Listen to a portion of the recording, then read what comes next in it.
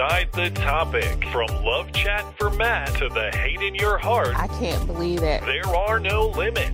You can be nice. I love legends. You can be mean. I don't give a fuck. Or you can blow it all up. Fun! Every Wednesday at 9, it gets crazy when you get their number and you can call them maybe. And now, here they are, Matt Christensen and Blonde.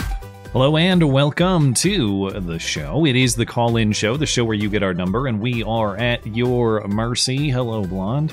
Okay, what I was going to say before we went live with this Danny Masterson thing, who's getting 30 years for double rape or whatever. But like, shouldn't we kind of be rewarding rapists a little bit for not killing the women that they're raping? I always love to start off the stream on the right note, which of course is rape apologism. Is that a word? Rape, bad, okay? Don't rape. But if you have raped, should you be getting a murder sentence? Well, he faces up to 30 years. This is if people don't know Danny Masterson, he is he was the Hyde character on that 70s show.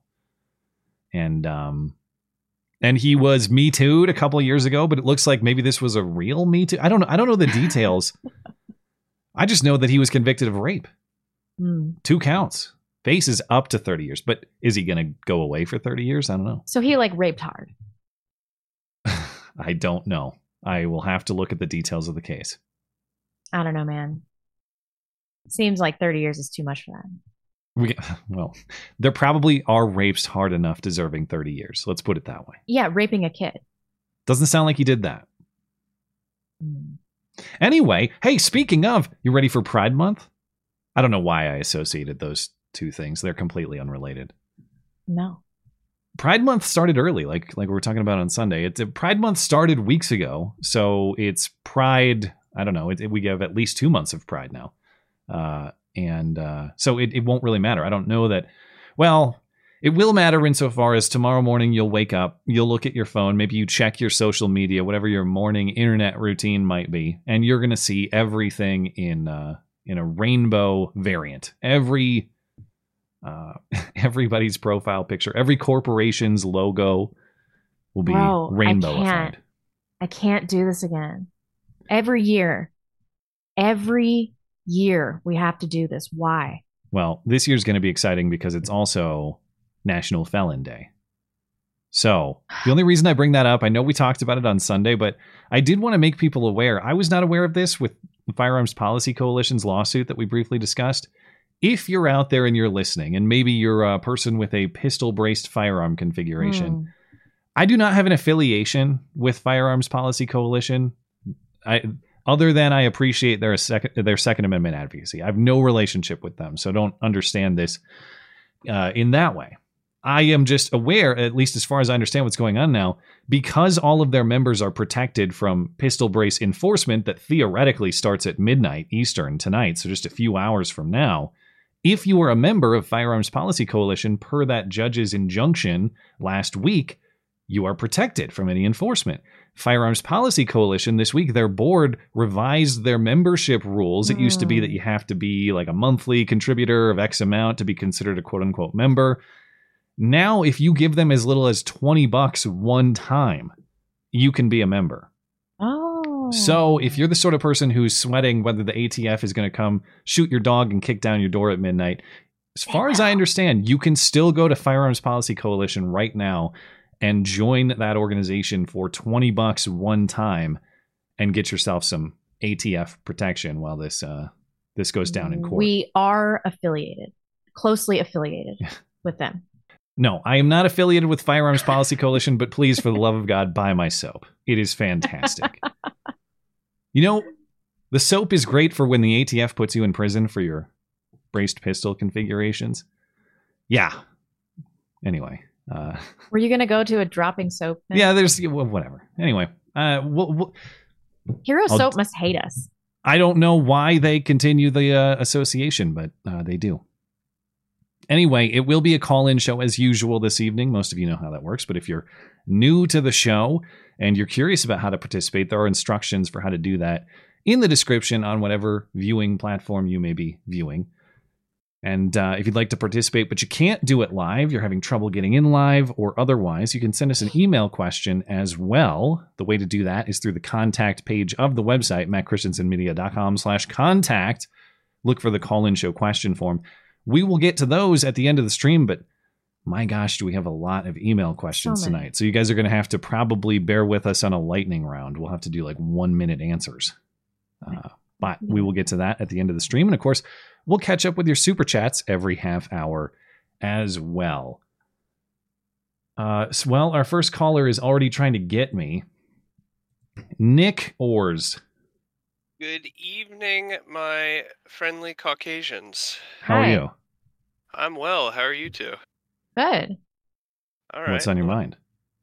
Well, I watched, well, first of all, I got a 4-year-old running around who I told to go to bed, and the wife is visiting family in the Midwest right now, so if I disappear, that's where I went.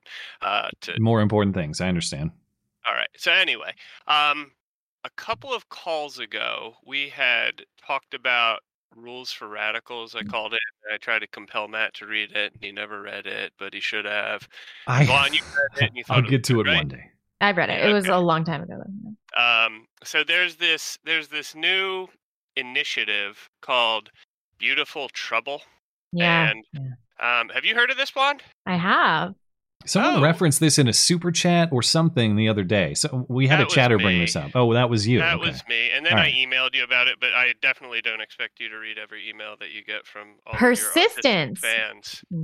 Well, yeah, I guess so. No, I mean, they are basically the new Rules for Radicals, and I just went to their tactics page online, and let's see, their tactics are like creative disruption, cultural disobedience, currency hacking is one of them. Flash currency mob, hacking, like Bitcoin. Currency hacking, distributed denial of service, so DDoSing, if you've ever heard of that. Yeah.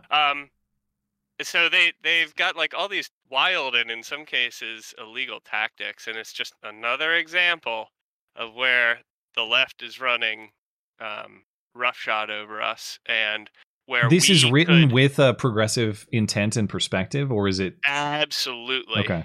Oh yeah, big time. And I mean, I wish that people on the right would just look at the stuff that the left is doing, because they're funded by big money, and they take their ideas and they use tactics in a way that reflects being well funded. And yes, we could just co-opt some of their. I know we don't need ideas. to be well funded. This can be like a guerrilla campaign against the left. It's not that hard. We just steal their shit. So then one other concept that they talk about is this, and they're public about this too. Something called pluralistic ignorance, and like ignoring pluralistic ignorance, which is, have you ever heard of that term before? No. Which is where, let's say you're in a church and the pastor says, hey, we're going to have this tranny up. Well, most of the people in the church are going to be like, fuck this shit. Sorry, I shouldn't curse on your show. Screw this stuff.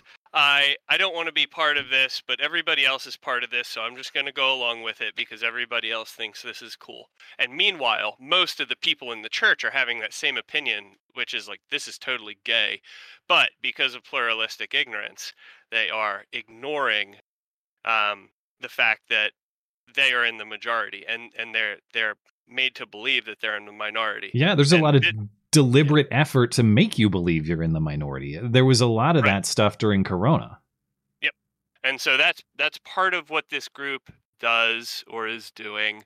But I mean, if there's one thing I could ask people to do just to get their foot in the door in terms of activism or in terms of being out in the public, and this is kind of strange, like, especially if you don't even have kids. And like, I don't send my kids to public school, but I do go to school board meetings near me, and often they're smart. Yeah, they're boring. They're boring as hell.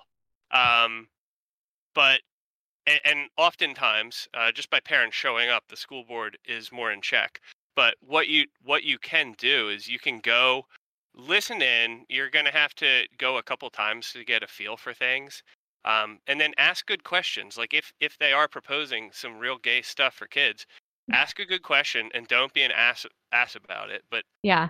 I mean, just ask serious topics. And, and because you're a taxpayer, you should go, because a lot of your tax money is going into funding this board that is corrupting the next generation of Yep. people. So basically the easiest way to do it is to go on the school board's website ahead of time, look at the policies page, and then see which ones were updated since like maybe 2016, and hit Control F, and then search for words that are like diversity, gender inclusion, race, and racial equality. And by doing that, you'll be able to see which policies are kind of screwy, and you can stand up and ask questions about those. And it's really simple, and that will get you started down a path where you can have more of an effect in the long run. All right. Well, thank you Great for the advice. thoughts as always. Yeah, good talking to you guys. Hope you have a good night. Yeah. Bye-bye. Thanks for calling in. Nice to see you. Okay. Whoops. He's already out of here. Mordil is up next. Mordil, are you there? Yeah, how's it going? We are well. What's on your mind? Oh man, June. We've got I know. touristic aspect with Pride. It's like Christmas, where it's getting earlier every year. Yeah, Yeah. exactly. It's weird. Yeah. All right. So I think it was last week. There was an email talking about other rights that we have other than what's enumerated. And talking Oh, about yeah. that. hmm And I was thinking about this. Is talking about medical assisted suicide and suicide as part of firearm statistics. Is there a right to suicide? And you're is speaking that like a- strictly Like in a- morally or in a, legally? yeah, moral sense. Right. From a legal sense, natural right sense, because I understand the argument that I agree with Mhm. of every life has inherent value. Yep. We shouldn't be encouraging, we shouldn't be supporting suicide, but like, is there an inherent right, like a natural right to it? Barring society stopping you, is it something that you can do yourself? It doesn't have the same impact of like abortion or anything else, because there's not any direct impact. It's not infringing on someone else's rights. There are a lot of indirect consequences, though. And obviously, I say that as someone who has that sort of connection to it. A lot of Right. people do. Right. Obviously, it's not violating someone else's rights in the legal sense, and it wouldn't even make sense to make suicide illegal. Obviously, you can't punish the person who did it. But Right. the things that you're talking about, where is it a violation of or a breach of the purpose of your life? And I think that it is. I think to that extent, it is an immoral act. And we can talk about whether people are making a rational decision when they do that or not. Can something that you're not choosing in a truly free state of mind be an immoral act? Maybe that's the debate. But I think that to the extent that it is violating that value and purpose of your life, that it is something that maybe immoral is the wrong word, but it's a violation of a core moral principle. I'm inclined to Yeah, agree. I think And that's people fair. think that they are responsible and owners of their own lives, but I think we need to think larger than that. Was it you that was talking about if your body's just kind of being leased from God, then That's you the need C.S. to- Lewis point. Yeah. Yeah. I think that's probably that's true of your soul too. So can you do it? Yes. I mean, is it the same thing as an abortion or something that's inflicting direct harm or fatal harm on another human being? No, but it has wide negative impact on the families involved, on Yeah. society, and then there's a loss of life. Yeah, I think those are all good points that I don't necessarily disagree with. And a lot of what kind of made me think about this was like firearm statistics. Mhm. Like a third of firearm deaths are suicides. And they keep bringing up an argument of like, we've got 35,000 deaths every year. And we need to have certain regulations in place, like a 10 day waiting period, mandatory waiting period, even though most gun owners already have guns. So what is 10 days longer for gun number 2 going to do? Mhm. And it's like kind of spinning that argument against those, because I tend to notice that it's almost a perfect circle of those who like agree with medical assisted suicide, but also having a cooldown period for committing suicide on your own. And it's like, how do you square those two? Yeah, that is interesting. opinions? I guess maybe they would say I only support it in the context of a terminal illness, medically assisted suicide, and if you're feeling down, you have depression, you have whatever state of mind, that's not a terminal condition. Yeah, but and look so at Canada though. I know. Well, that Canada is slipping the slope as we speak, and that's why I think you got to be very careful about that death with dignity, medically assisted suicide stuff. Even though I do have some sympathy for like the terminal condition situation, you got to have some pretty strong guardrails on that. If you're not careful, then it's the Futurama bit where you just walk into the suicide booth like it's a phone booth. Yeah. It's like, I've had enough. Yeah, and I think it goes to that, what I guess anarchists would say is just, it's a statist mindset of like, it's okay because the state deems it so and a panel of your peers has agreed. Yeah. But it's kind of one of those things where I'm thinking of like, can we just use that as an argument of like, no, you're not, if you support medical assisted suicide, you're not allowed to advocate for stopping suicide via firearms. Like, you're not allowed to put that into the equation because you've already established that suicide is a viable option. Only if state approved, though. So I think they're going to say you have to fill out a form and send it into the government, and then when the government gets back to you 6 months later and gives you your suicide license, then you can do it. That's what they'll say. Yeah, I know, but it was just interesting food for thought that I was like, this is a circle. Like, it's a perfect circle. What the hell? Yeah, I guess I hadn't thought of the potential inconsistencies on those two things, but you're right. I think that the actual explanation is they just hate guns, and so anything they can grab at to obviously push the anti-gun agenda doesn't have to be consistent with a philosophy of what life means, what life's value is, all of that. It's just whatever straw we can grasp to take guns away from people, we'll take it. My dad has always said, because I'll have these debates with him about these rhetorical questions, and he's like, you can't reason someone out of an opinion that they didn't reason themselves into. Mm. That's so true. Yeah. There's probably some wisdom there that I should learn myself. Yeah, I've learned as I get older, my dad gets smarter. I think that's Isn't that painful? That's a good trajectory everyone should be on, though. Yeah, and that's how it totally is. Because like, I was asked for a Father's Day, and we always made fun of my dad because every Father's Day or birthday, we're like, what do you want for this year? And he's like, all they want is obedient children. And we always mocked him. And then like 3 years ago, after I had my 3-year-old and my newborn, they asked me, and I was like, obedient children sounds really great this year. And my dad was laughing on the other side of the room going, you see? Doesn't it?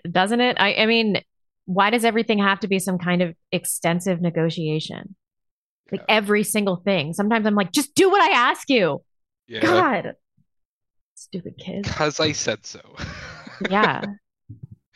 All right. Well, thanks for the call, That's all man. pretty much I had. Yeah. Have a good night. Have a good one. Okay. Ratchet Republican is up next. Ratchet Republican, are you there? Hello? I got nothing. Hello? Oh, there we go. I got him. Can you hear me? Yeah, we can hear you. Go ahead. Oh. Hey guys, how you doing? Hi, how are you? Yes. Tomorrow's Pride Month. Are you ready? Are you excited? I'm very excited for the cringe. Oh my goodness. So the reason why I called was because a spot happened on Twitter where you have these two gay podcasters who are more to the right. They're more populist, and they have this podcast called Dangerous Rhetoric. So one of the podcasters went on Twitter and said that gay marriage is a delusion. That's paraphrasing it. and he said cope and seethe. And he is gay. He is gay. Okay. And he said cope and seethe. Mm-hmm. And he set Twitter ablaze because a lot of people were attacking him and dragging him. And did he expand on that? What he means by it being a delusion? I get what he means. And I do believe it's a delusion. Can you be more specific? Be more specific. Yeah. The thing about marriage, and if you the best counterattack against gay marriage is YouTube video of Alan Keyes. Alan Keyes was a black Republican. Oh yeah, the Obama debate. The Obama Dude, debate. He crushed it. I remember it was this. Unbelievable. Yeah. Yes, and he gave the best argument against gay marriage. He said that gay marriage is literally what the trans movement is using, the same argument the trans movement is using to distort reality is by redefining definitions. Mm-hmm. So if you notice that the battle against the gay marriage was trying to define what marriage was, just like the battle against transgenderism is to redefine what a man and woman is. Yeah. So they're using You can see it in retrospect. We talk about that with Rick Santorum all the time too. He seemed crazy. Now he seems like some kind of soothsayer. He saw it coming, and it's for the reasons you're describing. It's that even though they might not seem like directly related things, and perhaps you say even rightly that what does like a gay guy have to do with a transgender person? They're not necessarily similar, let alone the same. But the concept of gay marriage was the first step in making men and women somewhat interchangeable. Mm-hmm. As in, a man can step into a woman's role or a woman can step into a man's role. They might not think they're men or women, but they're still substituting. And then you see the slope slipped to where we are. And that is correct. And creating this delusion that gay relationships are the same as straight relationships. Mm-hmm. And that is an absolute delusion. One creates life, one progresses a society, and one does not. Yeah, that's what I was curious if what you were getting at, because that if there was any piece of it that seems like the delusion, and I know that not all gay people necessarily hold that belief, but that's where the movement has lost me a little bit. It's like, yeah, I agree that you have rights to live in the situation that you want to live in, but if you're asking me to pretend that these are the exact same things, they are not. They have a very clear and obvious distinction. Doesn't mean that I want to stop you from living the way that you see fit or something, or bring the force of law upon you, but I'm not going to accept that this is the exact same thing with no difference whatsoever. Right. And isn't that where they lose us on all things, that they want the right to our opinions about something? That's just never going to happen. And the thing is that the right is making a mistake, believing that they can compromise with the ideology, that they can piecemeal and say, I will accept this, but I won't accept that. Right. And you can't piecemeal it. You have to rip it out by its root. And that is why I agree with Michael Knowles that you have to rip it up by its root. You can't just piecemeal. You can't just say, I accept this but I won't accept that. So what does that mean in this context? What does ripping it up by its roots mean? Well, unfortunately, you would have to reverse a lot of things that has happened in the past. We would have to reject a lot of things that happened in the past. We would have to affirm and promote a traditional marriage and stop promoting homosexuality as something that is quote unquote natural, because it is not.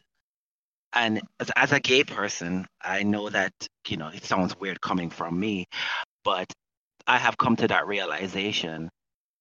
I'm no longer a practicing gay man. Are you celibate?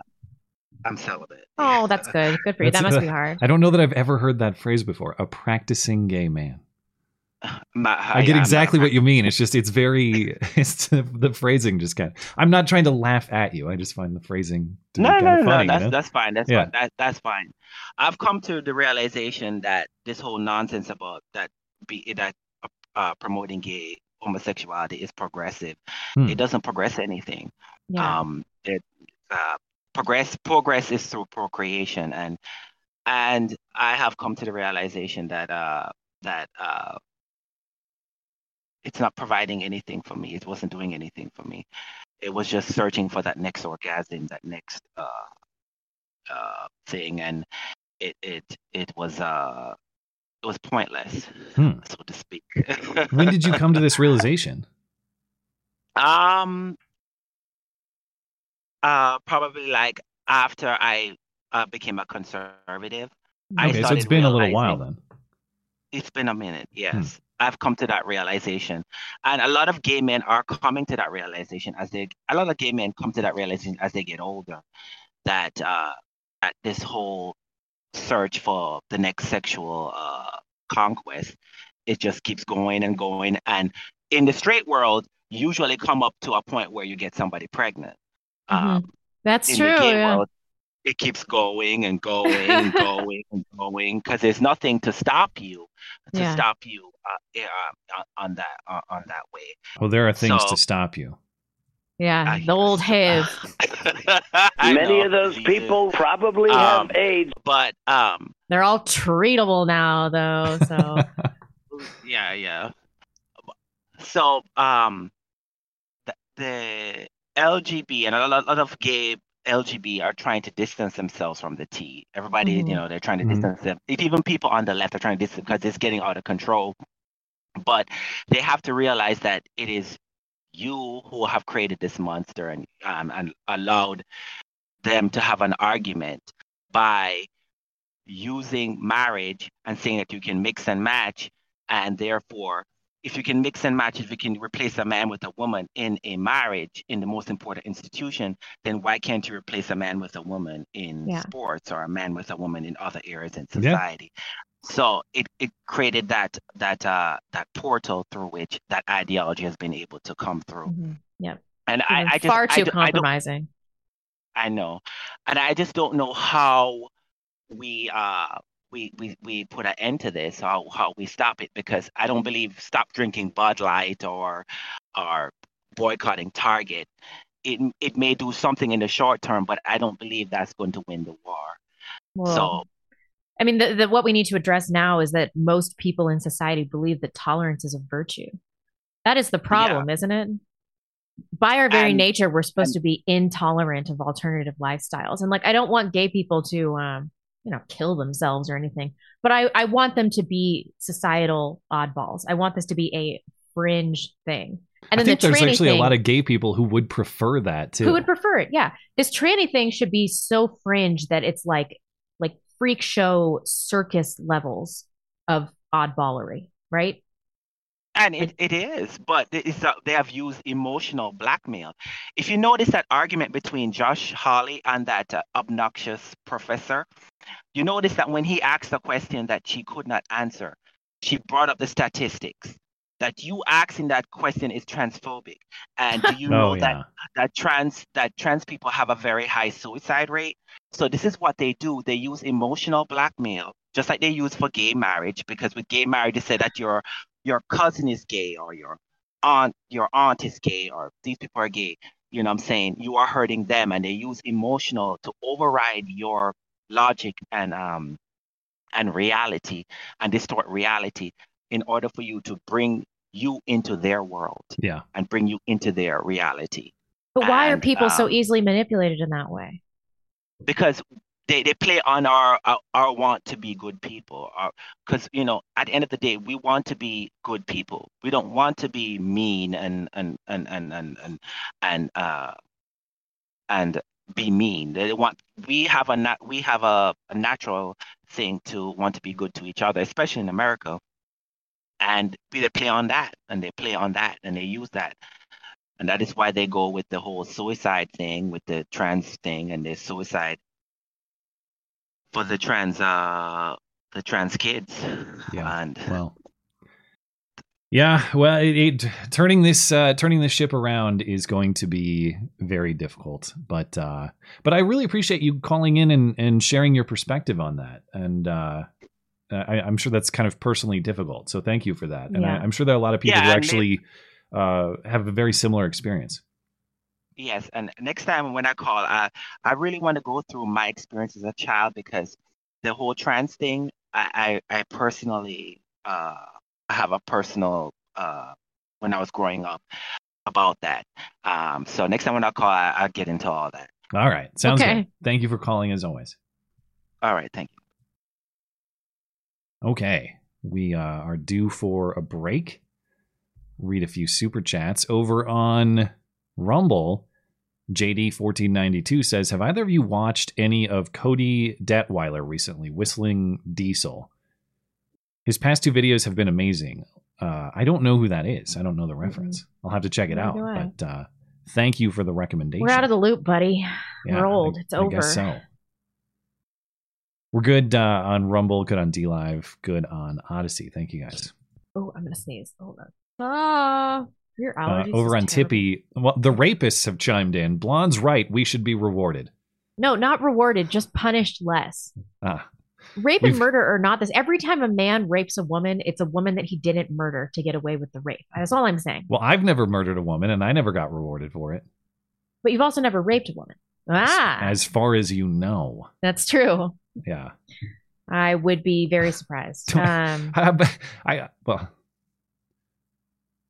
Do we do this for all crimes? Do we say at least you didn't commit the ultimate crime, therefore? No, I'm saying like rape leads to murder because it's such an egregious crime. It's punished so egregiously that it's like... No, you might as well. You might as well. And then like you have the chance of not getting in trouble for the rape. So I'm just saying like maybe we should just like 5 years. Excuse anybody a few more rapes. 5 years, We've had too many false rape accusations. We have to excuse a few rapes to balance it out. It's only fair. A woman can walk off a rape. She cannot walk off a murder. She can't. There are probably well, that's true. I'm going to guess there are a few rapes that can't be walked off either, though. I mean, you go to a trauma therapist, but you move on with your life. You know, you can do it. Okay. This is not compassion for rapists. What's wrong with me? Okay, Max 2D. Matt, it was the Magic Diamond Casino pump, and this was after visiting 2 legacy stops that, frankly, could have had a glory hole. It was nice. Glory hole, I presume. But I like my MTO food gas stops, still worth the stop. There are multiple, though. I think Magic Diamond is at several of Town Pump's locations. So I'd be curious. I'm going to need more information. Was it which town did you stop in? I got to know. I got to know where your Town Pump experience was not fully satisfactory, because it's very important to me as a self-appointed Town Pump ambassador that the brand is properly represented. God, live chat's getting all emotional. What if it was your daughter? Yes. I don't want my daughter to be raped. That would be a horrible disaster. Wow. What would be a worse disaster is if she got murdered. So you're willing to excuse a few just to make sure she doesn't lose her life. No, I'm just talking about like 30 years. And I don't know the Danny Masterson cases, but my guess, I'm saying this knowing nothing about his cases, but I guess that it was like a date rape kind of thing, right? Don't know. In most of those situations, the woman did something wrong. What was she wearing? Why did she go to his place? I don't know. Don't make me Camille Paglia all over you guys. Camille Paglia. All right, whatever. Yeah. Can someone let me know what the TLDR on this Danny Masterson thing is, though? Because I'm suspicious that this is... Just because he got convicted, it doesn't mean that this is not a Me Too thing. It has something to do with the Church of Scientology, too, but I don't know what. Oh. Obviously, I read basically the headline, and that's it. I don't know the details. Someone says she likes his beard. That's another thing. He has a beard that makes me trust his face. And so, but he is a Scientologist. So. Yeah. Okay, Hero Soap. Uh-oh. Okay, no, it's not actually Hero Soap. If you buy our soap, you'll be cleaning your ass with the same soap Blonde cleans hers with. Isn't that sexy? Is that what you guys are working on? Wow. The month of June. Why do all the HIV infections happen during my time? It's not fair. Is there an increased concentration of transmission in this Pride Month? I wouldn't be surprised, man. I suppose. HIV doesn't even knock people out anymore. You can have it for like the rest of your life. Magic Johnson's like 75. Yeah, he's still doing fine. Holden Mulray. Hi, Truth Seekers. I went skipped a couple, maybe, or one. Did I? Sorry. Jeff Sloat, Oil King. Jeff Sloat says the rapist you discussed in the beginning is just one of Scientology's crimes. Its current leader probably murdered his wife. Give it a Google. Well, there you go. It might be murdery after all. Oil King, are you going to make an animation production? If please don't sell out. I miss Bernie Burns. Rooster Teeth. Okay. Oil King, I love you, but your English is not your first language thing makes me feel like a retard because I can't read your messages. Maybe he's Rooster Saudi. Teeth, he's an Oil King. their podcasts suck ass now. Trash Taste podcast is okay. Yag, yag, yag, I tooted. So he's like a flatulent Saudi. Something Is that what like you're that. telling me? Yeah, I'm guessing. We love you, Oil King. And all of your people coming around on Muslims. All right, that's good enough for now. Okay, we will come back to your chats at the top of the hour. Thank you guys, as always. I didn't do that. I'll have to just circle back with you. Next up is answer. Richard Parker. Richard, are you there? Good evening. Hi. What's on your mind? Good evening. So last time we talked, Matt, you said that you have faith that through a free exchange of ideas, the truth will eventually reveal itself. And I kind of wanted to discuss that a little bit. I noticed you used the word faith. And I submit that people use the word faith at best about things that they're unsure of or can't know for sure. And at worst, mythologies, falsehoods, and superstitions. Well, so I would say the word faith, I zero in on that. Same thing with belief. Like sure, I believe. We're talking about an in the moment, off the cuff conversation. I understand.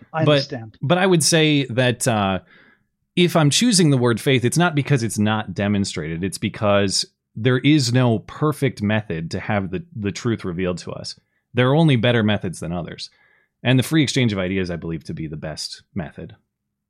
Well, in relation to that, I compiled a short list of all the societal norms that people sort of believe by quite a light margin in this country, from homosexuality is an immutable characteristic to I heard a hissing noise in the background. I don't know what that was. It might be Barnes. Homosexuality as an immutable characteristic. The idea that a non-homogeneous, balkanized society, that diversity is our strength, isn't going to lead to a low-trust, dystopic hellhole, as opposed to a heterogeneous or homogeneous society where you have a common race, blood, history, language that everyone is galvanized around, and this creates a high-trust society, as has existed for centuries, if not thousands of years. About race, all sorts of things. Boomers saying things like race is just skin deep, and ignoring the differences in race IQ or what those causes might be. They're not systemic racism. They're almost certainly biological causes for these things. The idea that the black racial commitment to crime can be attributed to systemic racism as opposed to genetic differences is another societal norm that is believed by the overwhelming number of people. The life of Martin Luther King. Other things like people believing that therapy, the psychiatry and psychology rackets, getting young people strung out on all sorts of mind-altering drugs. There's no guarantee that people will never believe falsehoods. You could counter all of these examples with how was every scientific discovery made? It was made by challenging conventional wisdom. And it's not to say that there are no errors in people's beliefs, but let me respond by asking, if not for allowing those ideas to freely compete, what would be the better method? Where is the truth going to be revealed? For one thing, I don't think there is a free exchange of ideas, because if you tried to have a peer-reviewed study on whether homosexuality is an immutable characteristic, if you're a professor, even if you're tenured, you get kicked out. But if you're on the cusp of getting tenured, you would be run out of academia with pitchforks and torches. Same thing. But wouldn't that be a pro? Isn't the problem there that the idea is suppressed? Well, I think that there's always going to be a vacuum of power. And one thing I was thinking about in relation to your comment is, since American hegemony, particularly after World War I, but most especially after World War II, where so-called democracy has overtaken Europe, look at the state of European civilization and culture. And during the German Empire, the Germans were more technologically advanced than their European peers. They were at the forefront at chemistry, metallurgy, all these other sciences. You had things like the German novella, Richard Wagner. You look at the state of culture with the Allies, the Americans' way of doing things. So now I'm shifting from things that people just believe, like that race is just skin deep, even though you can look. I remember when I was 10 years old, I was watching the Cosby Show, and I told my grandfather, I said, I'm taught that it's his skin color, but I look at his face, I can see the difference in his nose and his hair and his skull structure. And I was 10 years old and I understood this. But you talk to most average Americans, and they believe without question that race is just skin deep. Mm-hmm. But to go from all of these civilization destroying lies taught as truth to the state of culture since the Allies won the Second World War. Okay. You look at Germany, for example, and you compare the German development. I'll grant all of these premises. My question, though, is how is the truth discovered if not for these ideas battling it out? Where do we get the truth? What is the source of that? I think you have to have, obviously, some exchange of ideas. But, I mean, for instance, you look at Victorian Great Britain, there was censorship. I'm reading a book called The Woodlanders by Thomas Hardy. But who? What? How do we make those decisions? That's what I want to get at. Well, I think, first of all, we need to reject democracy. We need to understand that great civilizations are homogeneous in nature. We need to understand that there is something special and unique about Mother Europa and the sons and daughters of Europe and the Allies' way of doing things. All these things that are destroying Europe and Germany in particular are imported from the United States, as Germany and other states are a puppet state of this shitty government. And so I think some sort of dark enlightenment where we question, if not reject, democracy altogether. We understand and discern that the bedrock of any civilization is common race, common blood, common ancestry, common language, and have some kind of natural hierarchy, not based on the masses, but based on, for lack of a better term, aristocracy. So that, before World War I, you had things like Richard Wagner and the German novella, all these great artists, all this great literature. And then after World War II, you have Katy Perry and Coca-Cola and McDonald's and rap music and all this ugly vulgarity that's making like a beeline to oblivion because there's nothing really there to oppose it. And so those were just some of my ideas that I had to demonstrate that the best ideas and the best thought and the best art and the best culture isn't winning out, and it hasn't won out for, I don't know, probably 100 years. Well, I would disagree with that premise, but I still don't understand who's making the decisions about what wins and what doesn't, if not for the free battle of ideas. Who's deciding what wins? Well, I mean, once again, there isn't a free battle of ideas. You cannot, if you're a psychologist. I'll grant that premise. Let's say it doesn't exist. What's the better mechanism? Who's making these decisions? People who discern that this idea about diversity and multiculturalism isn't going to work, and a dark enlightenment, I don't know, 30, 40%. Well, but if they, where are they getting that idea?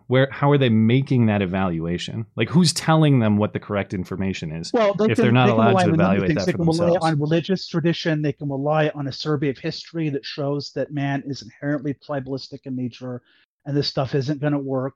They can look at relations for, I don't know, the past 200 years. Well, yeah, that's, like but again, this sounds like them being exposed to information that is unrestricted to make their own evaluation.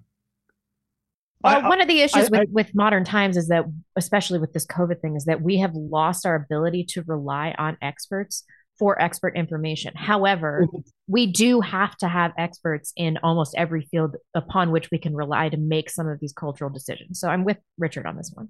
Okay, well, who are the experts? Well, yeah, I mean, they have to have actual credentials. That's the problem that we've run into with experts. I mean, well, that is the problem we've run into with experts. There are people that are experts. Like no amount of stuff. I could never perform neurosurgery at this point in time. Agreed. But who is going to decide who the approved experts are? But we do that in every arena, don't we? We do that in medicine because people go through certain kinds of schooling and expertise training. Sure. I mean, I'm just saying there's not some central board of decreeing who the trusted experts are and who's out. I think, Matt, in the past, before 1945, the sons and daughters of Europe could rely on a classical education to inform them what is high culture. And while I agree with you that the exchange of some ideas is important, some things, transgenderism, for example, no, I don't think that should be tolerated. And I mean, again, the German Empire was not a free society. They had censorship. It was a monarchy, but they excelled in chemistry. Same thing in Victorian Britain. They had censorship. The novel I'm reading, it alludes to a sexual interlude between. That's all great as long as you're the censor, though. That's the problem. And inherently, with any censorship scheme, you will suppress some level of the truth. The question is, what truth? Well, another thing is that if we don't suppress them, they're going to suppress us, and they're well on the way of doing that. Yeah, but I don't like the idea of unilateral disarmament. And the things that I say, what pains me the most is they needed to be done 100, 60, 40 years ago. If things were my way and people just were outraged about that's my problem with the theme here. If things were my way, everything would be great. But look at a lot of people believe that. Okay, but I mean, I would say if things are my way, things will be better. But all right, but listen to what I'm trying to tell you. In 1990, I've listened quite a lot. Generations of white women were not enamored with rap because it was just burgeoning. And if you had properly censored that with the sort of moral outrage that the left has, they wouldn't have had that idea come into their head because it wasn't part of their cultural milieu. I think maybe we're at an impasse. Well, we have to clarify our terms. When we talk about moral rejection of certain forms of speech, as in I refuse to participate in that, I don't have a problem with that at all. If you want to have some sort of centralized censorship that says nobody can engage in this form of speech under criminal penalty, I'm going to oppose that. Regardless of how profane or civilization destroying or utterly ruinous these so-called ideas are, they aren't really exchanging. See, rap music doesn't really articulate intelligible thought. It's centralized power that decides what speech is acceptable in public or not is as destructive as any force as there is. Well, it wasn't destructive in the German Empire with the monarchy until World War I happened. Well. And most of the civilizations in the history of man have not exactly been democracies either. Okay. Well, I think if you look at how culture's gone in the past, 80 years since 1945, things have degraded and coarsened almost irreparably. I think there are problems. I think that to say that we are at a worse state than any time in history, or somehow that this is unique in its. I think that's discrediting the achievement that in 20 or 30 years, if Germany and the rest of Europe don't pull out of this, they will be a minority in their own country. And that didn't even happen in the 30 Years' War, which took Germany a century to recover from. My whole point is to correct that problem. You need people to challenge conventional wisdom in the way that you are right now. But I agree with that. But you also need to discern that democracy is an evil and it's destroying Europe and the West. But look at how things have gone since 45. Well, how do you grant the premise that it's great for you to challenge conventional wisdom to bring about that truth, but that principle should not extend to other ideas elsewhere? Because those are the ideas. Okay, one thing that occurred to me is the Jews, for example, don't want to extend me the right to express myself. When someone's expressing something that threatens their religion and their identity, they exercise all power to stop that from happening. And so they are correct in the way that they are doing what they need to do for the interest of their in-group. And we need to do that as well because we are becoming minority in European countries and our civilization is dying. And it's already probably too late. What the things need to be done. We got to move on, but thank you for the call. Appreciate it. Have a good evening. Forever to the right. All right. Joshy boy's up next. Joshy, are you there? Watching you get mad makes me so uncomfortable. I've heard it a million times, man. Frankly, I just don't see the principles here. It's stuff I like is awesome. Stuff I don't like needs to be banned. And that's great. That's great. That's great if you're you. But if you're not you. Anyway, Joshy, go ahead. Hey, I kind of agree with you, Matt. Listening to him is kind of like, I don't like the stuff I don't like, ban it. The stuff I do like, promote it. That's basically what I'm gathering from him. But I'm not going to trash talk him today. I might do it another time. But today I have at least 2 topics. You can pick one. We can either talk about the Cleopatra thing on Netflix, which I'm really excited about, or we can talk about the usage of AI artwork. Oh. Didn't we just talk about AI artwork pretty recently? I don't know anything about the Cleopatra thing other than they made a black Cleopatra. Black, yeah. So the AI art is probably more interesting to me. Okay. Have you ever seen AI artwork before? Have you ever? I have. Someone made an awesome one of this show. Really? Mm-hmm. Yeah, it was that was maybe like a month or two ago. But a guy made a piece of AI artwork that was us like 20 or 30 years into the future, where I was living in a bunker and Blonde is like a member of the Fourth Reich or something. Yeah. Turned out really good. It did. There's been I've seen AI artwork here and there, and my God, it can be kind of horrific. I had a buddy of mine who's from Florida who showed me an AI commercial. I'll have to go and find it and send it to you both. But if you ever wanted to know what somebody's nightmare looks like in real time, I will send you that. Oh yeah. It's horrific. It'll make you stop eating burgers for a week. Oh. But okay. Just I wanted a week, to get though. y'all. Yeah. That's not very Just a long. week. I don't know. Yeah. It can't be that bad then. So, it's not gonna ruin burgers for you forever, but it did put me off of it for a little while. Okay. Huh. Okay. All right. The sheer horror of that. But I wanted to get y'all's opinions on what y'all thought about AI artwork. Some of it can be good if done well, but there's been a lot of growing concern, right? People will use AI artwork to basically make instant art, even though there can be notable flaws to it if you look closely. Yeah, I mean, I'm fine with it because from a certain perspective, because it's the natural extension of modern art, which is just trash. Yeah. And so it's like one step even removed from modern art. You know, it's even worse somehow than modern art. So I'm like, all right, this is the natural progression of the pointless artistic movements that have been happening in our culture. But the entire point of art is for humans to be more connected to humanity, to express their humanity so that other people can feel more connected to humanity. And that cannot be done by a non-human. Like no fucking monkeys named Bubbles or whatever. Like Hunter Biden, no. Non-human Hunter Biden, no. Okay, whatever. Fine. I love explaining. Oh, that was the joke? Sorry. And I got to credit you for that one. I wasn't ready. No rim jobs. Nope. No rim jobs? No. No, sorry, I was trying to pull the Emmeline credit. That's what I was trying to pull. Oh, okay. I thought you were gonna. I don't have my sounders up. I thought you were gonna do the rim shot one. So ooh, that what my voice sounds like? Gross. Some feedback. I don't know what that was, but now it's gone. So in that way, I think that it shouldn't exist, but it does, and this is what we get for allowing our culture to degrade. What about you, Matt? What do you think?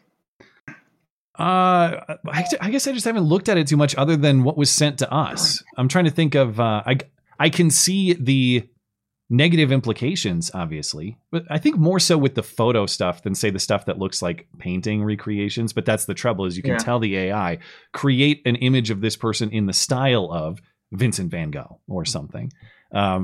Create a photo of this person doing X act. I've seen AI images of Trump on Twitter that you can tell they're a little off because his body doesn't look quite right or the proportions are a little off. You know? But they're close enough that they're kind of believable on first glance. Right. And that's the thing. Go ahead. Well, yeah, just the implications for how this will be used negatively to fake images or video of people. We already have deep fake video. I saw a story on the news the other day about this, about how photos can be faked with relative ease now through AI.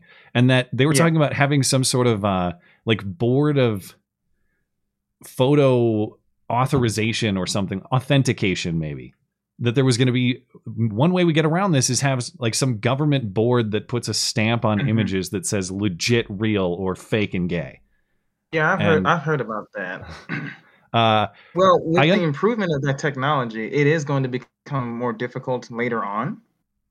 And even though the technology is in this primitive stage and everybody hates it, myself included, it's basically here to stay. It's like photography, right?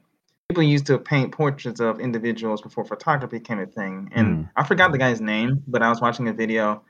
He said the same thing about photography when it came to painting people. He said it's going to basically ruin artwork. And he was kind of right about that. But so AI artwork is just the next thing that's going to, I don't know. I see like all negative for it, really. Does it have does it have positive applications that I'm not crediting it for? I suppose for none that I've seen. I suppose for things like commercial graphic design, it might be incredibly useful, something like that. But the downside there, though, is what if you're a graphic designer? We're all getting replaced by the robots in terms of our jobs very soon, it seems like.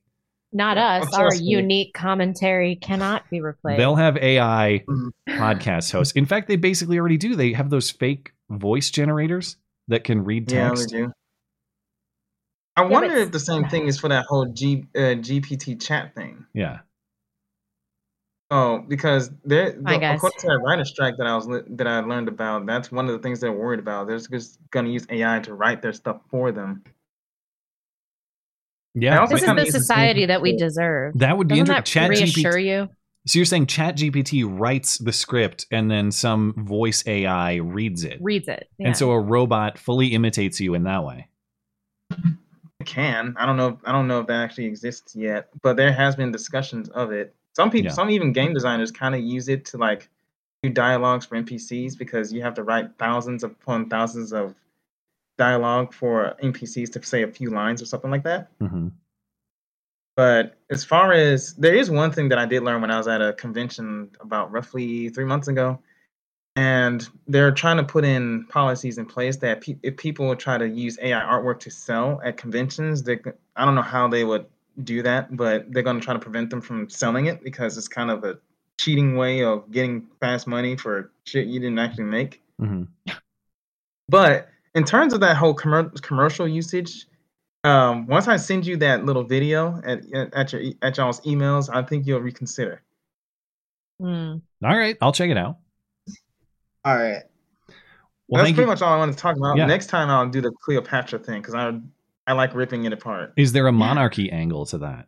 Is there a? There is a monarchy angle, but I'll discuss that later. All right, sounds good, man. Thanks for calling. See you later. Yeah, have a good night. Okay, let's take one more before the top of the hour. Alex Godeye. Mr. Godeye, are you there? I'm here. Can you hear me? Mm-hmm. Yes, sir. What's on your mind? Well, I wanted to ask you something. It's basically, do you think it makes sense to want to desire...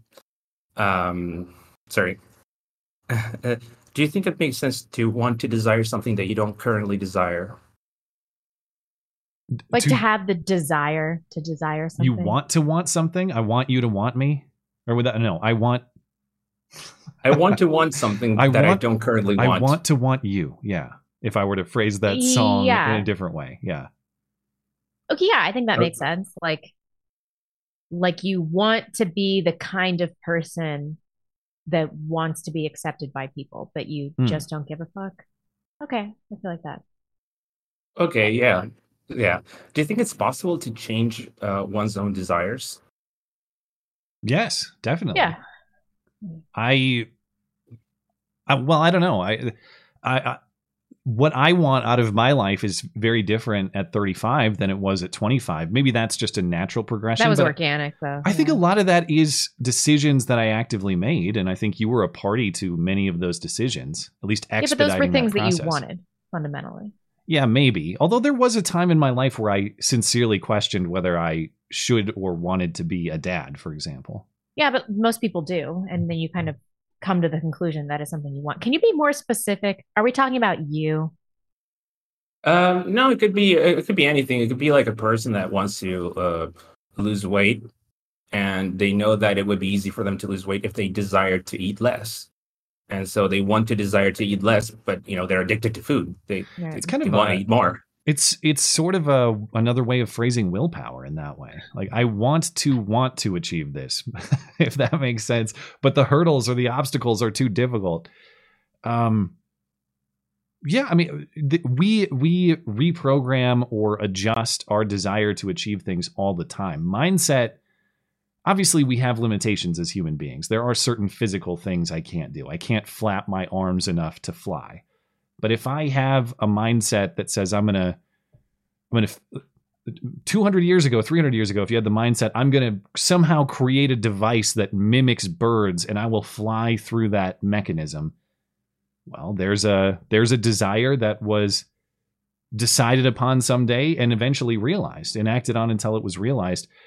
I think I think we make decisions about our desires and our motivations all the time. In fact, I think, sorry, there goes Bond for a second. Yeah, I guess that's an interesting question I hadn't thought about too much. What percent of motives are innate and what percent of motives are something that you decide on every day? I think we make a lot more decisions than we realize. Okay. Thank you for that. May I ask another question? Sure. We'll have to be quick though, because we got to take a break soon, but go for it. But he's so polite. He is very polite. That's why I'm saying absolutely yes. Do you think it's possible to be happy whilst living your whole life without experiencing romantic love or sex? So this was a question about sex because you don't want to have sex, but you think you should want to have sex. Psychiatrist, volunteer, psychologist, whatever the term would be. Is that correct? It's just a question. I mean, these two questions are separate questions that I had, really. Do you think it's possible to be happy? Yeah, totally. Some people are just not really wired for romantic relationships. And I don't even know if that's a personal fault, Even if you aren't wired for romantic relationships, I still think almost everybody is wired for the basic desires or necessities of family, children, romantic partnership with your spouse, even if you're not the, buy flowers and woo her type, which generally speaking, I am not personally. But the satisfaction that I get out of marriage and out of my son is something that has enhanced my life to levels that were previously unachieved. I didn't even understand what a complete life was until I entered this phase of my life. So yeah, but also getting those things, it doesn't make the majority of people happy. Hello? Oh, did we lose him? Can you hear us now? Can you hear us? Yeah, I can hear you. Yes. Oh, sorry. But getting those things doesn't make the majority of people happy. Getting what things? Marriage, having children, like these. You don't think it makes the majority of people happy? No, I love Emmeline so much. She's the best thing that's ever happened to me. But I have all of the same problems now, the same insecurities, the same issues and everything like that I had before I had her. So like she's brought a different element of joy to my life, but she hasn't solved my problems. In fact, she's introduced an entirely new host of problems. But they're problems in pursuit of purpose. They're not problems. And the purpose is what brings people contentment. Exactly. I'm apprehensive to talk about joy, because I don't think that happiness, that we should strive for happiness as like a continuous state of being. That's a really dangerous thing. Like you want to be content. Yeah, it's not. And then you want to have some ebbs and some flows in life, but generally you want to be content. But like seeking joy, I think, is a dangerous thing. I would agree that it's not even it's contentment might be misguided too. It's purpose, and through purpose you find those things. But that is why, Alex, I would say that even if someone has doubts about their suitability for romance and for sex and all of these things, in general, you should still pursue those things while being as honest and open with your spouse or the person that you're dating, your fiance, whoever, as possible. Just because that fulfillment, I think, is part of a complete human life for pretty much everybody.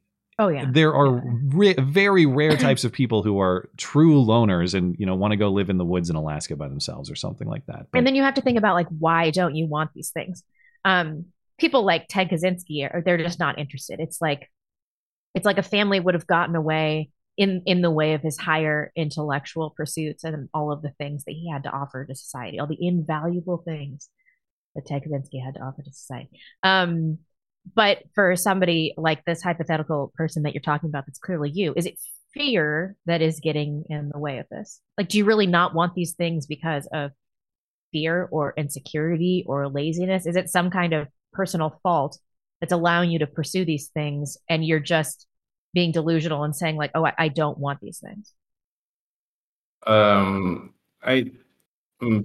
Maybe fear of things going wrong or fear of the unknown. Yeah. Okay, then you do want these things. You just are afraid. Matt, in your case, would you say then that, in your opinion, it's a necessary condition but not sufficient for happiness, or necessary but not purpose? Sufficient? Well, no, I do think it is sufficient. I think it's both necessary and sufficient. I will tell you that for me personally, I shouldn't even say for me personally. I think for the overwhelming majority of people, that happiness, purpose, fulfillment, contentment, all of these terms that we're using, they are found in family. And I think to that extent, everybody should pursue that. Okay. Whereas Blonde, maybe you don't think it's necessary, or? Well, I think it's different for men. I think for women, 99.9% of the time, it's necessary. I think that men do better in the absence of romantic relationships because they can find other avenues for their creativity. But women, if you can create life, then anything else you're going to create is like worthless, right? So I don't think that women are as good as finding an alternative. Everything seems to pale in comparison to their ability, their desire to create life. But men, it's like you don't have a family. It's like, okay, well, I'm going to go get really good at this one thing. And men are just better at it. But I don't think it's ideal. I think that the average person does the best in a stable, pair-bonded marriage with children. Okay, thank you very much for your answers. Well, thanks for calling in, Alex. I appreciate it. All the best. Goodbye. All the best. Okay, we are due for a break. Addicted to Drums over on Rumble says thanks. Thank you. As always, we're good on Odyssey. We're good on DLive. Let's catch up with Tippy and YouTube. Okay. Excuse me.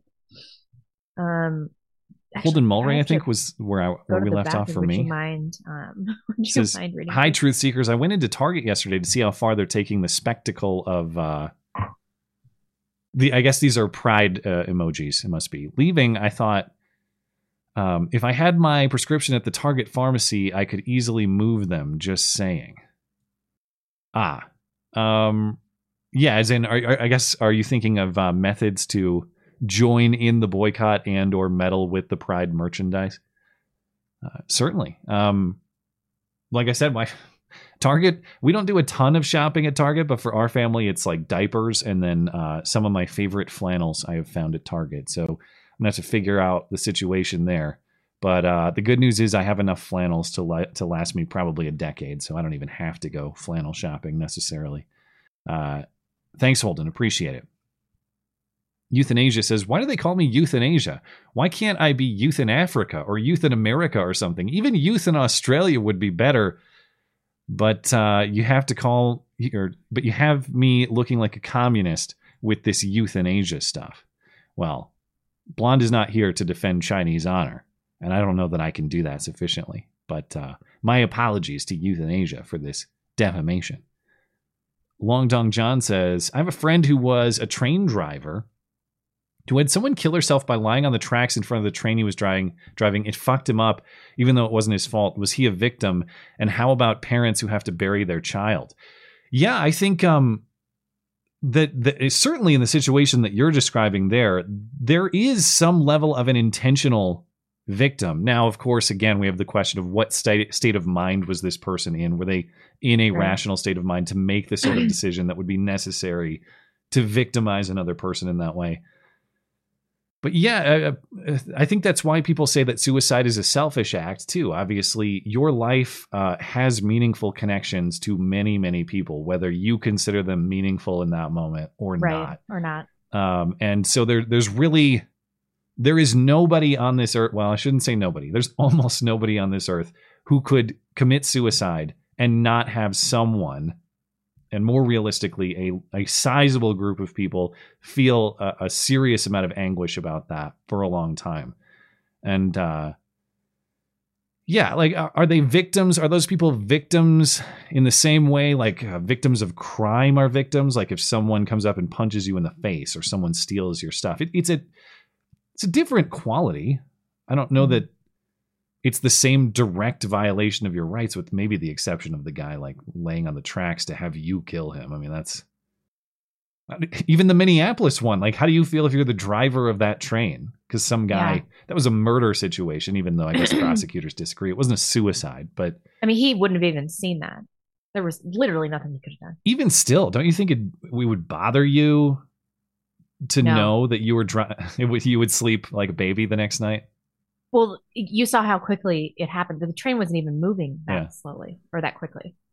I just anyway, back to the theme of the chat here. It's just, is there a such thing as a suicide that doesn't have external consequences for other people? I don't think there is. And so that is a consideration in its how we characterize it morally too. Sam 8000 says, if I only have 2 weeks to live, but I'm going to suffer for those 2 weeks, I'd rather die surrounded by my family and friends. And I can understand that thinking. If you are a terminally ill person and you are in anguish and you are suffering and you would like to have the dignity, as they call it, of ending your life on your terms, surrounded by your family in a situation where death is coming for you imminently, I can listen to that. I just, I said, I need very strict guardrails on that, because when we start going down this trail where everyone has the right to end their lives on the terms that they wish, maybe in moral terms that's true between you and God, I suppose, but we also have the legal matter here where when you're talking about assisted suicide, you're talking about, as the name says, someone else assisting you in doing it. It's not you disappearing into the woods. It is someone injecting a chemical into you. Whatever methods they may use to end your life, someone is killing you. That's what's happening in that situation. We need to be very mindful of that and keep that as limited as possible, if we use it at all. And I'd be interested if there are people who are more hardline on it, who say, even in the case of terminal illness, it should never be allowed. I would like to hear the best Steelman version of that argument, because I feel like maybe there's something about that argument that I'm missing, or maybe it's just as simple as every life has inherent value, every life has inherent purpose. If you knowingly, intentionally cut that value and purpose short, that's murder. End of story. Maybe it's as simple as that. Not that it's wrong if it's simple. I think that is as simple as it is. We should probably you want to read a couple and then we'll get sure. Back to the did you do Nar Lanterns? No. Lantlers. Puberty blockers and trans kids are a workaround so pedophiles can get age of consent prepubescence to bang while simultaneously creating a climate to lower the age of consent. Yeah. Is this why I default assume that all people that have major gender identity disorders are pedophiles? Oh, wait, I have to... I didn't see that one on my screen, so I want to read it once more. Or can you read it to me once more? Because I feel like I didn't catch all of it. Puberty blockers and trans kids are a workaround so pedophiles can get age of consent prepubescence to bang while simultaneously creating a climate to lower the age of consent. Interesting. Okay. Yeah, it's like it's planting the seeds of children can consent to this, therefore they can consent to other stuff too. Yeah. That's the idea. If I were going to sit here and not think about the next steps, what have I been watching for the last X amount of years? Everything is a step towards something else. Yeah. It would make sense that this would go that direction. 10 years ago, I would have said, get out of here, Rick, you're crazy, as in Santorum. But now I'm contemplating the wisdom in your foresight. Morena Rose, I hate it when people do this. Okay, Morena Rose 86. Like, because I say something like, you guys are going to be able to make me change my mind by applying it to my personal situation.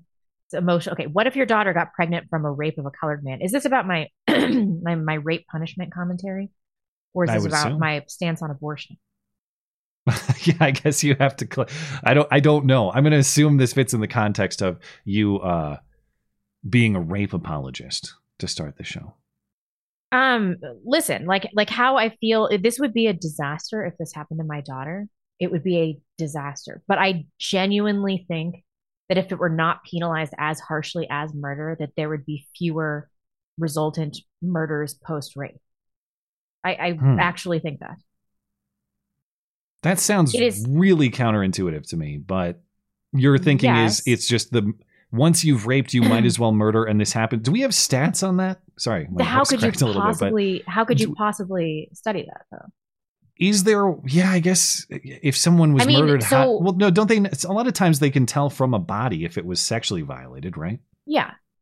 Then sexual crimes often result in murder, but we don't know who would have stopped at the rape and who would have stopped at the murder, or if the murder, since everybody denies they murdered somebody, like if there was a lesser punishment for rape if they wouldn't have murdered the person. There's like no way to collect this data. But like, let's say you rape somebody, like you can't control your sexual urges, and you're like, okay, well, I'm going to get 30 years for this if I get caught. And if I murder her and I don't get caught, then I'm looking at 30 years to life, but I might not get caught. Is this from just the rape? From just the rape, if I get caught for this, like the punishment is so bad that I might as well just murder. Is this all a theory of yours, or is there evidence to this effect? There is no evidence. Oh, okay. All right. Well, I will have to hear more about it later because we got to get to our callers. We're running out of time here. I've said everything about it that I can. I'll have to just circle back with you. Thank you, chatters. We'll come back to you at the end of the stream. Buddha Fett is the eyeball man, is he not? I am the eyeball man. Hello. Okay. So what's the situation? Is the eyeball in Blonde's? It is in my possession, and I became. Ooh, how do I get out of talk? Okay, I became inexplicably concerned about the content of the chemicals in the eyeball, and I had to have other people handle it, even though I was being way paranoid. You're just being very careful. Yeah, all right. Yeah. I'm being very, very careful about it. But his eyeball did arrive. I've been told it's in excellent condition. My parents have it right now. Got it. And then my mom, she's like all mad at me. She's like, you just want people to think you're weird. Who collects body this oddities collection thing? Like, listen, I don't know. It is weird, and I like the shock value it gives people. But like, it's super cool from like an anatomical standpoint. This is might be the coolest thing that ever comes into my possession my entire life. Right? Why do people think that this is so horrible? This Nibba got this removed from his head, and he's still fine with it. I have my concerns about trading and exchanging body parts, but Buddha Fett, I didn't mean to hijack your call with that topic. I just wanted to clarify. So if you want to discuss something else, feel free. Well, first, Dangerous Spaces wanted me to remind you guys that it's the last show of the month. Right. Yeah. And the topic I want to go over is devotees and the ethics of them. Devotees of what? As in, like people who are into someone because of their disability, like people who are into amputees or into blind people. Whoa! Or things like that. You have a fan club already. Is this what you're saying? It's you and today, and Dan Crenshaw with the eye patches. Weird. Is somebody trying to put it in your eye hole? Someone or something? messaged me over Reddit on about one of my posts on there. Dude, you got a fresh eye hole? Hit me up. Yeah, and she's like, I want to put my fingers in there, and I'm like, oh, that's a little weird. He does have an excellent beard, though, so maybe we should throw this chick a bone. That's unfortunate phrasing in this context. Oh, that is true. I have immediate regret. But it's one of those things of, like, as far as dating the person. Well, if it's just that they're in for. Well, wait a minute. Aren't you a married man? Not anymore. Oh, not anymore. So you're on the market. No, I escaped the abusive marriage. Oh, no. Okay. Oh. Well, I'm sorry to hear that, but... Why did I say it like that? Good for you. Okay. Yeah. So, are you asking in the context of a potential dating relationship, or are you just asking in general, if somebody wants to poke my eye, should I let them poke my eye? Oh. Or where my eye used to be, my eye socket? More on the dating aspect of it. Huh. I personally, if that was me, I would be very skeptical about that sort of thing. I wouldn't want to start a relationship off on the basis of some sort of fetish, for lack of a better term. It seems like that's what it might be. Have you ever dated somebody that's fetishized you for some reason, though? Well, my wife listened to the show for a long time. Oh, right. Maybe that's sort of comparable, but I guess to the extent those might be similar, as in she had an interest in me because of what I have on the internet, and because she's someone who listened to that. Our relationship still started out on the very serious discussion points, though. We didn't talk about the show on our first date. We didn't talk about politics necessarily. We talked about, what are you looking for in life? What do you want to achieve? Are we on the same page here? Are you in or are you out with my vision of the future? And I suppose if you got a eye socket poking lady, that could be fine, as long as that's not the basis for your relationship. If she wants to touch the eye or the eye socket, that shouldn't be the reason that she's there. She should be there for a higher purpose. And if there's a little eye touching on the side, I guess maybe that's okay. So like it's okay because if you have a weird sex thing with your flannels, and it's just an aside in your marriage, it's not like the whole thing. I don't think she was a flannel fetishist, to be fair. I guess what I'm saying is, you just want to be sure that she's there for the right reasons. And if she's there for the right reasons, then I don't necessarily have a problem with that's kind of where I'm at. Poking. Is like, if this is how we meet, that's one thing. But you just met her on Reddit, and she's already talking about like sex eye stuff. Yes. Maybe half of her face is just burned off, and she thinks you guys would be like a perfect match. Quite because you couldn't see the half of her face that was burned off. Come on, God. The blonde is excellently explaining her own jokes. I know, this is terrible. Terrible. I don't know. I think I'm out. I think it's too weird. Like, it's not like fetishizing somebody because they're, I don't know. It's like a way too unconventional reason to fetishize somebody. Yeah, I'm thinking I'll give it a week and see how things evolve, and if it's still her primary focus of the conversation, then I'm out. Where did you find her on Reddit? Was this under like seeking traditional marriage subreddit, or was this under eye socket poking? No, it was under medical gore subreddit, where I posted. So you went to the freaks. Yeah, I posted my saga of my eye over there, and she saw that and wait a minute. Me. Okay, well now I'm starting to. Was this blonde who messaged you? Because I do frequent such. I've never messaged anybody, but I do frequent such subreddits. I don't know, but then like it's not something you have to get over with another chick. Yeah. Do you know anybody that's grossed out by eyes? Like, I went on this date with this guy one time, and I like itched like my eye, and he just freaked out. He's like, "I got this thing with eyes," and like it grossed me out so much. Did you touch it? Well, I didn't like stick my finger in my eye. I had like an eyelash or something, and I went like that. Yeah. And he was like, he freaked out, and I was like, "Okay, bro." Like, but people have a thing with eyes. I wouldn't want to poke anybody's eye socket that's missing an eye. That's not my thing. Well, I wouldn't seek you out, but if you were already if this happened to my husband, I'd be like, I gotta see what's going on in there. I guess I am curious. Now that she mentions it, maybe I have a few questions that I'd like to have examined. Can I ask a few questions, or is that too? Go for it. How far, how deep is the socket? So there's a 22 millimeter in diameter ball of synthetic coral. Oh, so they fill it with something. Yeah, so it's noticeably sunken compared to the other one with my eyes closed. Mm-hmm. But the coral's really neat because the muscles will actually attach to it. Oh, wow. Where they sew them so onto that just it. Stays in. That's permanent. That's not something you put in like a glass and then or something. The tissue that's around your eye that keeps like a hair that's in your eye from going all the way around the back of it. Yeah. They sewed that up to cover it up. So my God. You should marry this girl. I changed my mind. We're into it now. How's your depth Well, I guess you lost the vision a long time ago, right? So yeah, I've been blind for quite a while. Okay. Are your headaches better? Oh yeah, worlds better. So your quality of life even is the day better. after they removed the eye, when I had all the post-surgery pain, it was still less pain than I was in before it. Okay. Well, keep us updated, man. Whatever you decide here, I hope that you vet her for being in it for the right reasons if you decide to pursue. But if there's more to the story, feel free to clue us in. The saga of the missing eye is fascinating. All right. Really Have a great is. night, guys. You as well. Bye.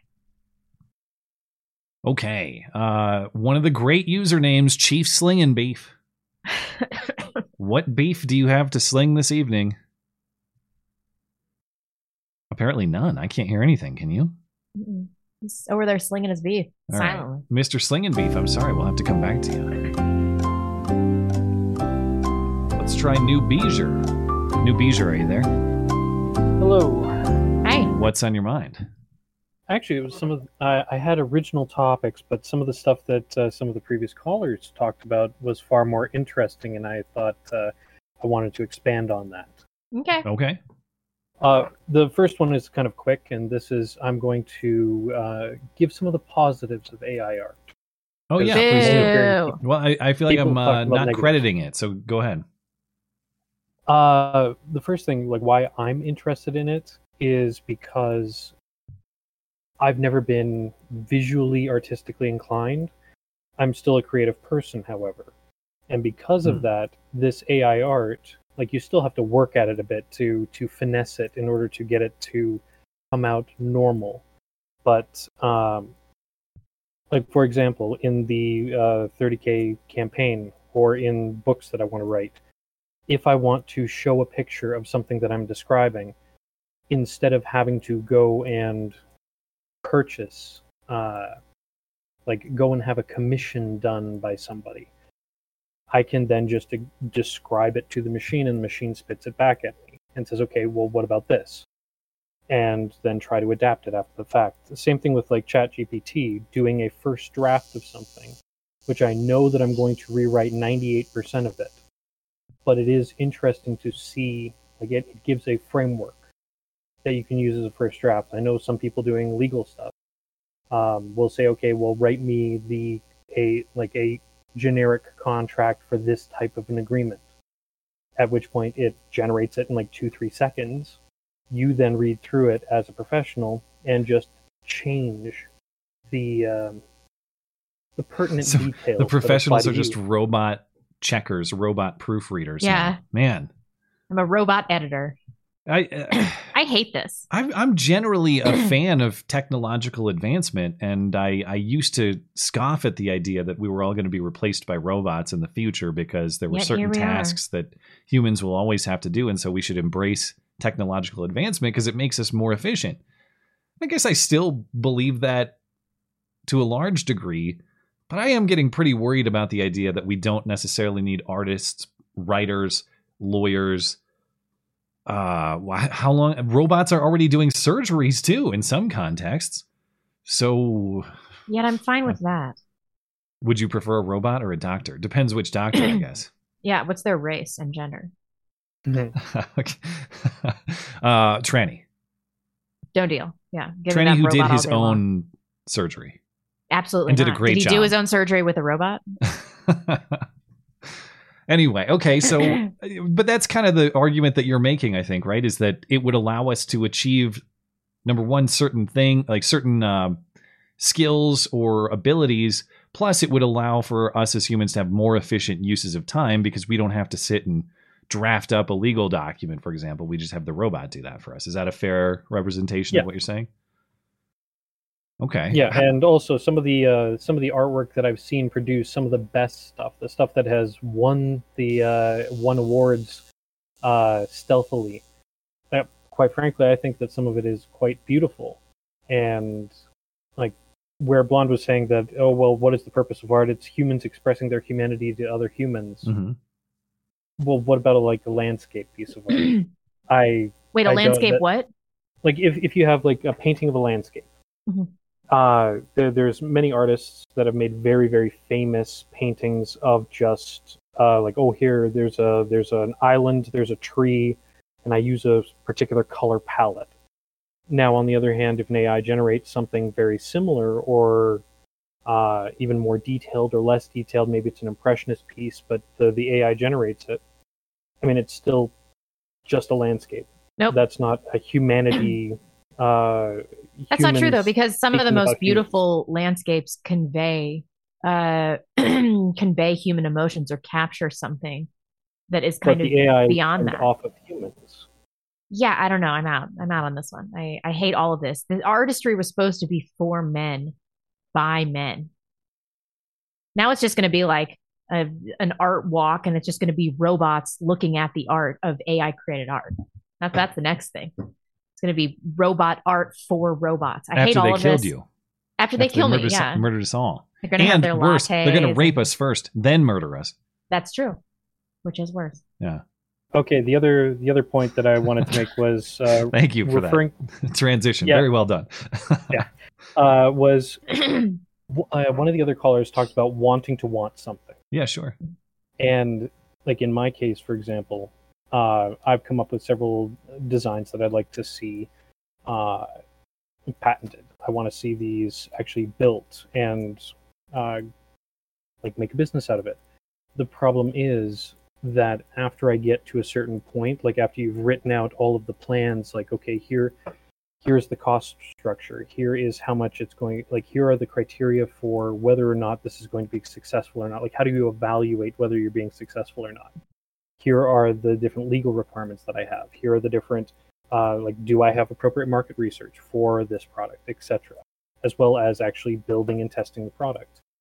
The problem is, all of a sudden, once you get past a certain point, the desire or the interest in the thing just disappears. It reduces to like 10% of what it was initially. And that 10% isn't enough to carry you through all of the difficulties of being like an entrepreneur or bringing a new product to market. So in my case, I want to continue doing these products, but it's like after I've solved the interesting piece, or that piece that I think is like, oh, hey, here's an interesting way to solve your problem, and that people would probably pay money for, then I don't care anymore. Well, this is another way of phrasing finding motivation. How do we maintain motivation in general? To want something is motivation to achieve that task. How do you maintain it? And I think some of us are more motivated than others, but I as we were talking about earlier, I think a lot of that is a conscious decision that you make. I am driven to achieve this because I've decided that I'm driven to achieve it. I get up every morning and I put myself to that task no matter what, because I make that active decision. Yeah, I don't know. I mean, obviously that doesn't mean that you pursue every opportunity that you have, and there are some dead ends like you're talking about, but. So would it be fair to say that you're in the camp of believing that motivation follows action? I think that we exercise a lot of influence psychologically on our own motivation. I'm sure that biologically some people are more motivated than others, but I think that being motivated to get up and achieve things is a decision that you make every day. Mm-hmm. And people should focus on making that decision actively so they don't waste away their lives doing pointless things or lounging around not being productive. I'm not saying that you are, obviously. I'm just saying that I think that that being motivated and quitting are both decisions that we make, and we should be conscious of those things. Well, the only thing that I would comment on that is, how do you increase how do you consciously decide to increase motivation for doing something? Because if you're trying to do something and you spend, I don't know, let's say 500 hours working on something, or you spend like several months pursuing something. Yeah. And it feels like you've got, like, there's no gas left in the tank. You're running on fumes. If you put in that much effort and you have zero result to show for it, I mean, everyone has to have their own threshold of moving on, right? There's not, if you are banging your head against a wall and it is just not succeeding for that amount of time, despite that amount of effort, there is wisdom in moving on from a lost cause frequently. But I think that even still, if you decide that this project that you're working on is a dead end, it is not going to achieve what you were looking for, you still take that motivation that you had for it and you apply it somewhere else. The way that we find success is by being consistently motivated, by constantly putting up that high effort until it works. And the secret is, or the trick is, that eventually you do that over and over again, even in the face of failures. You move on to a different task. You put up the best effort that you can every single time. Eventually you will succeed. You will find the spot that you're supposed to be in, and you will succeed in that effort. So maybe the trick is maintaining motivation for new things after failure. Maybe it's as simple as that. Well, that's the thing though. Like one of the products that we worked on, we were getting success. We had external people that were giving us money for it. There was like we were pursuing patents on it. We were getting investment. At the same time, so like I can look at that and say, okay, these are external proof that we were being successful. Yeah. However, you're just running on fumes because you don't care about the project anymore. Right. But it's the larger goal. You have to focus on the larger goal. What is the larger goal? Retaining the client, making more money, having more success. What is it for you? Well, that's the thing. The only thing that was the motivating factor, the thing that drove, like the driving factor, was the problem solving, just figuring out how to do something that hasn't been done before. And then as soon as that has been figured out, now I no longer care. Thing. Well, yeah, that's how people are about all things. Like if you just became satiated from task completion after a single task, nobody would get any better at anything, right? So you're supposed to be like pretty satisfied and get that sense of accomplishment, but then you're supposed to continue to move on. So I don't see why this is a problem. Speaking of, we got to wrap this one up, but it's exhausting. That's what I'm saying. Yeah. Well, thank you for the call, and I want you to want it, New Beezer. Thank you. have a great night. You too. I feel like I'm starting to sound like Brian Griffin self-help or something, and this is not. I'm not making fun of the callers. I think that how to maintain motivation is a serious philosophical question we should all think about. But at some level, I feel like I'm responding. Wish it, want it, do it, like his book on Family Guy. Well, the first thing you have to do is you have to wish it. Then you got to want it and finally do it. Wasn't wishing it and wanting it basically the same thing? Yeah, but when you separate them out, it makes so much more sense. Anyway, time to talk to Dangerous Spaces, our friendly call screener for his customary final call of the month. Hey there. I was going to check with you guys before we do it, though. Apparently, you guys have a lot of email questions that you think you're going to have to be quick to go through. Pardon me. We're nearly 10 minutes past calls. Do you want to put this one off for a week?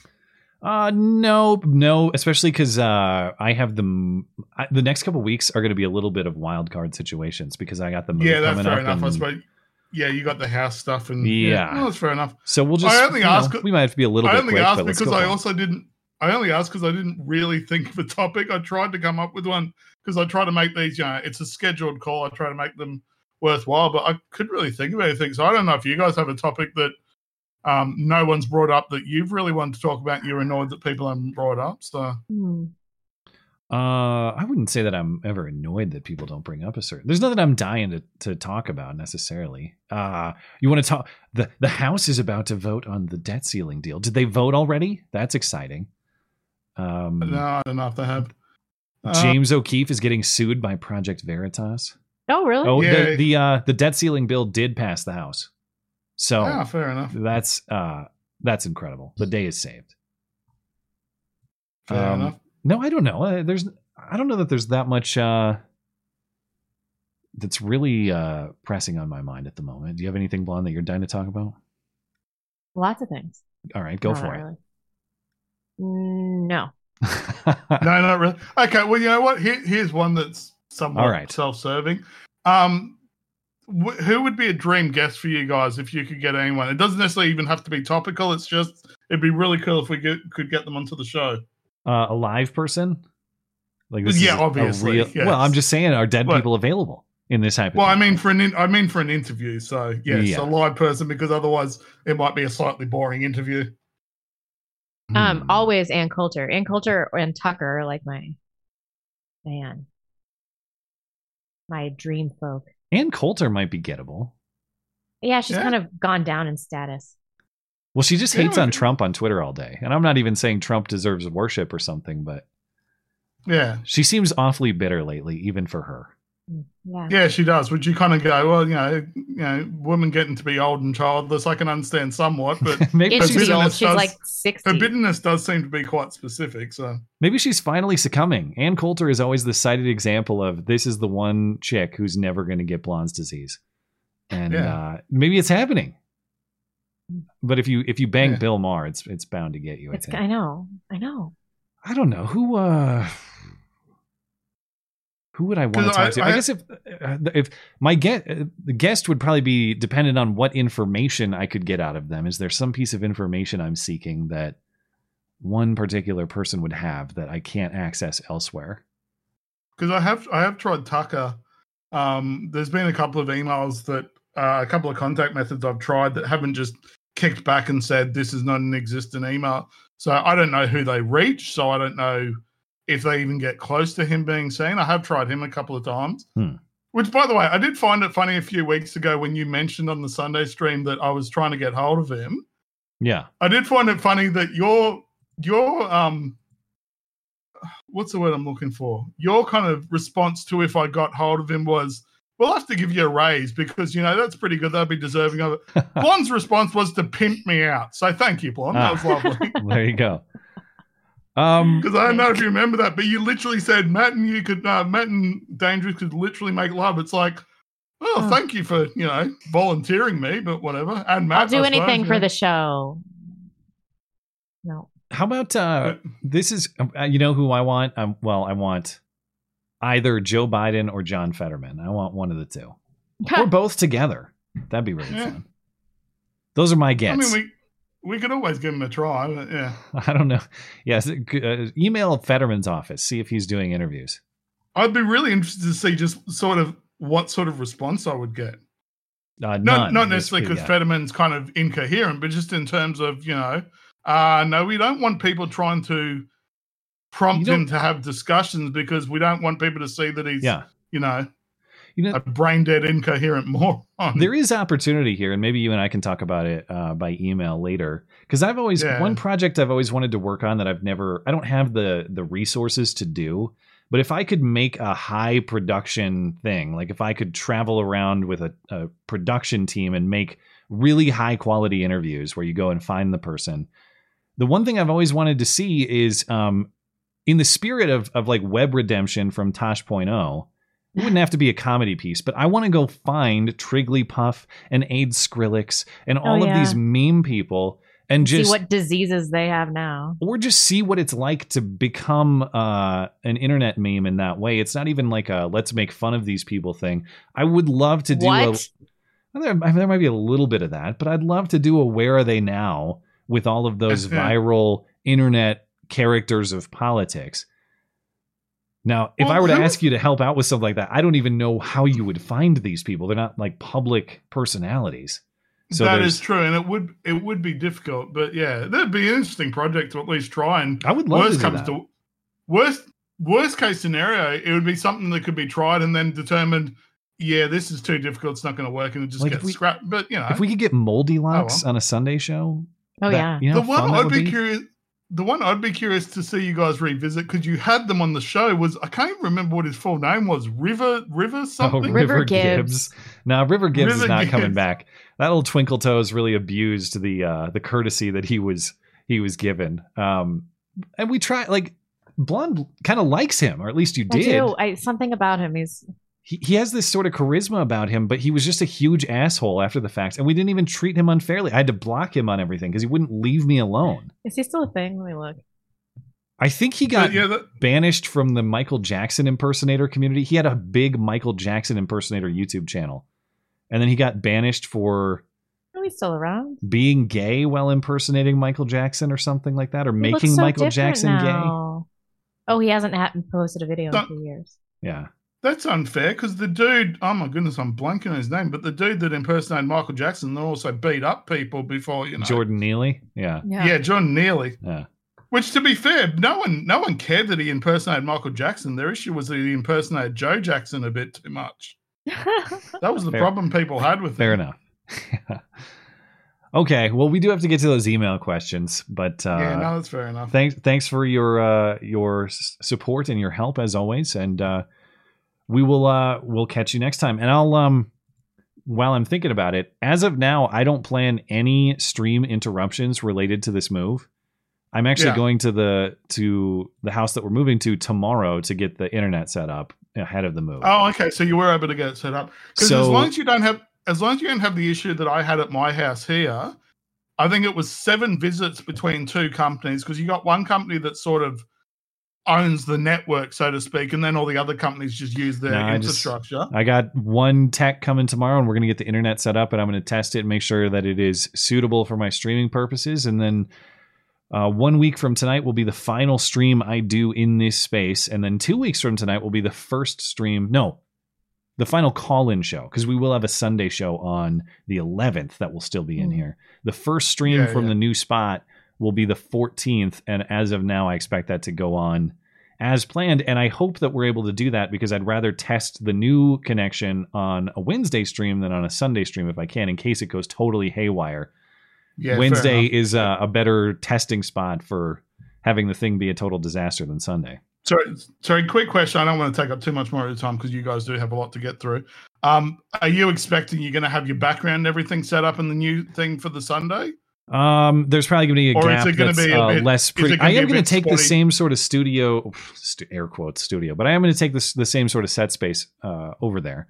So at least to start, I'm not going to change anything visually, but there might be a stream or two where it's just blank white wall, because I don't. Yeah, I was curious as to whether you're going to be able to get it set up depending on what other stuff you got to do and things like that.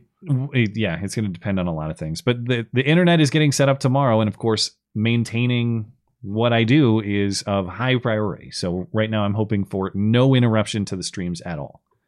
No worries. Well, as I always say, if there is anything I can help out with, just shoot a message to me, and I'll do what I can do to help out. So, all right. Well, thanks for your help. No Appreciate worries. it very much. Have a good night or good day. See ya. Good day. Okay, that'll do it on callers. Thanks to everybody who called in this evening. As a reminder, if you would like to participate in the show, but you can't call in or you're having trouble getting in, send us an email question. The way to do that is through the contact page of the website, mattchristiansenmedia.com/contact. Look for the call-in show question. And by my count, we have something like 25. We're gonna have to just we're gonna do 1 minute response lightning round to these questions. Thanks for bearing with us on that, question askers. And if you feel the need to expand on a question, you can send us another one in a future week. But Scott says some anti-Catholics, love quoting 1 Timothy or Tim 2:5 and 1 mediator as a reason not to ask Mary and the saints to pray for us. But you only have to go back 4 verses to the start of the chapter where Paul asks us to pray for each other. And Catholics believe Jesus when he says the saints are alike in heaven. Do you think there's anything wrong with praying, interceding for others, or asking them to pray for you? No, I think there's power. There's power in prayer. And I think it's good for people to pray. So, no. I guess I'd be the wrong person to ask scripturally. Of course, I don't. As far as the scriptural basis for this, that's me with absolutely no knowledge on it whatsoever. But do I have a problem with well-wishing for others, whether it is faith-based or not? Of course not. I think that's goodwill among men, and that should be encouraged. So, thank you, Scott. The backwards man. How sincere do you think the Zog stuff is in general? Do you think Ben Shapiro is running around force-feeding white people fentanyl and making them watch sissy hypnosis porn? I think that people that are talking about this are very sincere about it. And I don't think that anybody thinks that Ben Shapiro himself is actually responsible for all of these issues. But but nobody can deny that it is the one thing that you can't talk about. Like this is the career. So you can say anything you want to about Black people, but like, if you can drop would you rather get caught in a hot mic dropping an N-bomb or saying that 6 million Jews weren't killed? Like, what do you think would be which one worse? Is more consequential? Yeah, I think that the 6 million Jews thing, that'll mess up your career like way more. I think they're probably pretty comparable, but that is not to. I'm not denying that either. Well, I'm not denying that the latter one is going to do serious damage.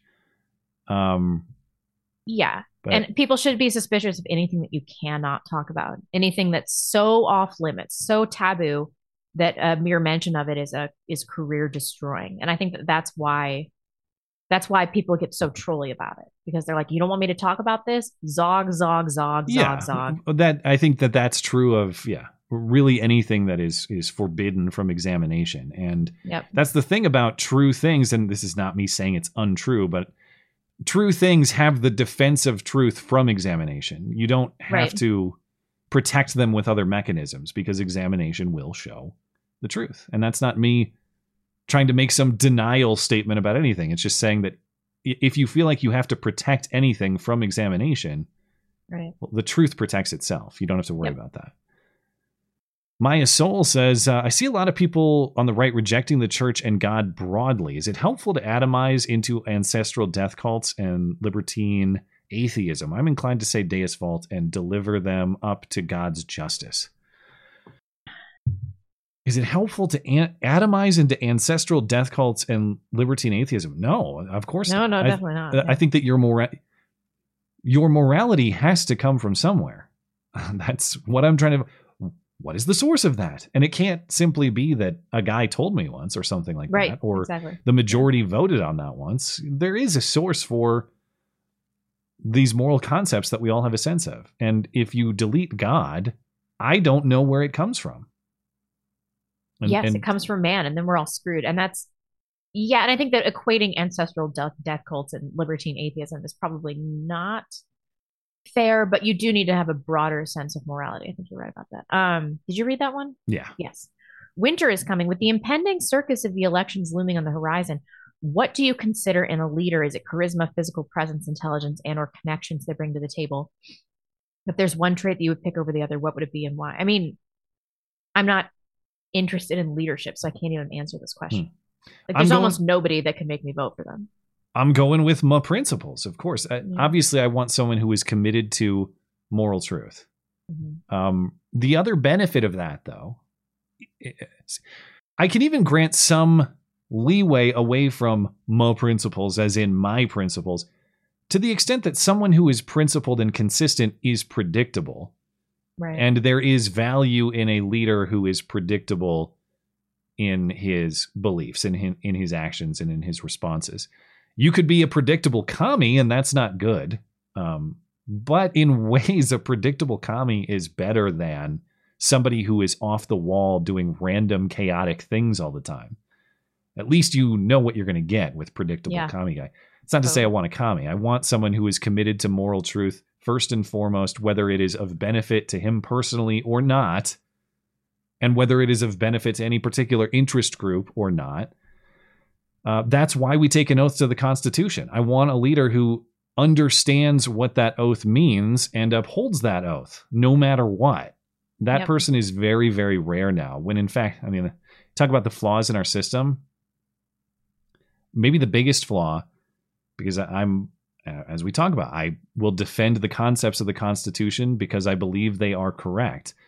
But maybe there's a big flaw in believing that human beings are capable of making that sort of oath and actually sticking to it. That has fallen apart. That oath breaking is the norm. The oath keeping, Stuart Rhodes, the oath keeper, is going to jail. Now I know that's just his title. He might not be an oath keeper in the strictest sense. You might hate the guy, whatever. And I don't know that much about him, but I'm saying that it's interesting that the term oath keeper is viewed as terroristic. And in practice, oath breaker is the norm in Congress and in the Oval Office and in other branches of government. So guy who sticks to his oath would be great. I would love to see that. Snow Ape Dan is up next. You're up. Oh, am I? Sorry. Mm-hmm. Did you see the recent 9-0 Supreme Court decision where Minnesota got slapped down for keeping the extra money on a property they seized for unpaid taxes? Homeowner owed $15,000. State sold it for $40,000 and kept the rest. How would you feel about a law that says if the Supreme Court renders a 9-0 decision on anything, all the judges it had to go through to get to them should be disbarred? I would oppose because that's yet that's yet more power in the Supreme Court. And even though this Supreme Court, I think, is making some constitutionally faithful decisions more so than prior courts, I don't want more power concentrated in the Supreme Court. I think even if Minnesota is making ridiculous decisions, the system on balance would be better if the federal government was not meddling in Minnesota affairs, and Minnesota is left to suffer the consequences of Minnesota decisions. I don't know I haven't looked at that actual case though. So I'm guessing it must have been really bad if even Sotomayor was like, okay, I mean, even I can't get with this exercise of government power. Come on, guys. I'm out. Yeah. This is Kale. We keep hearing that we should have more white babies, but so many young men are dysgenic, weak, short, low T, effeminate, cowardly, etc.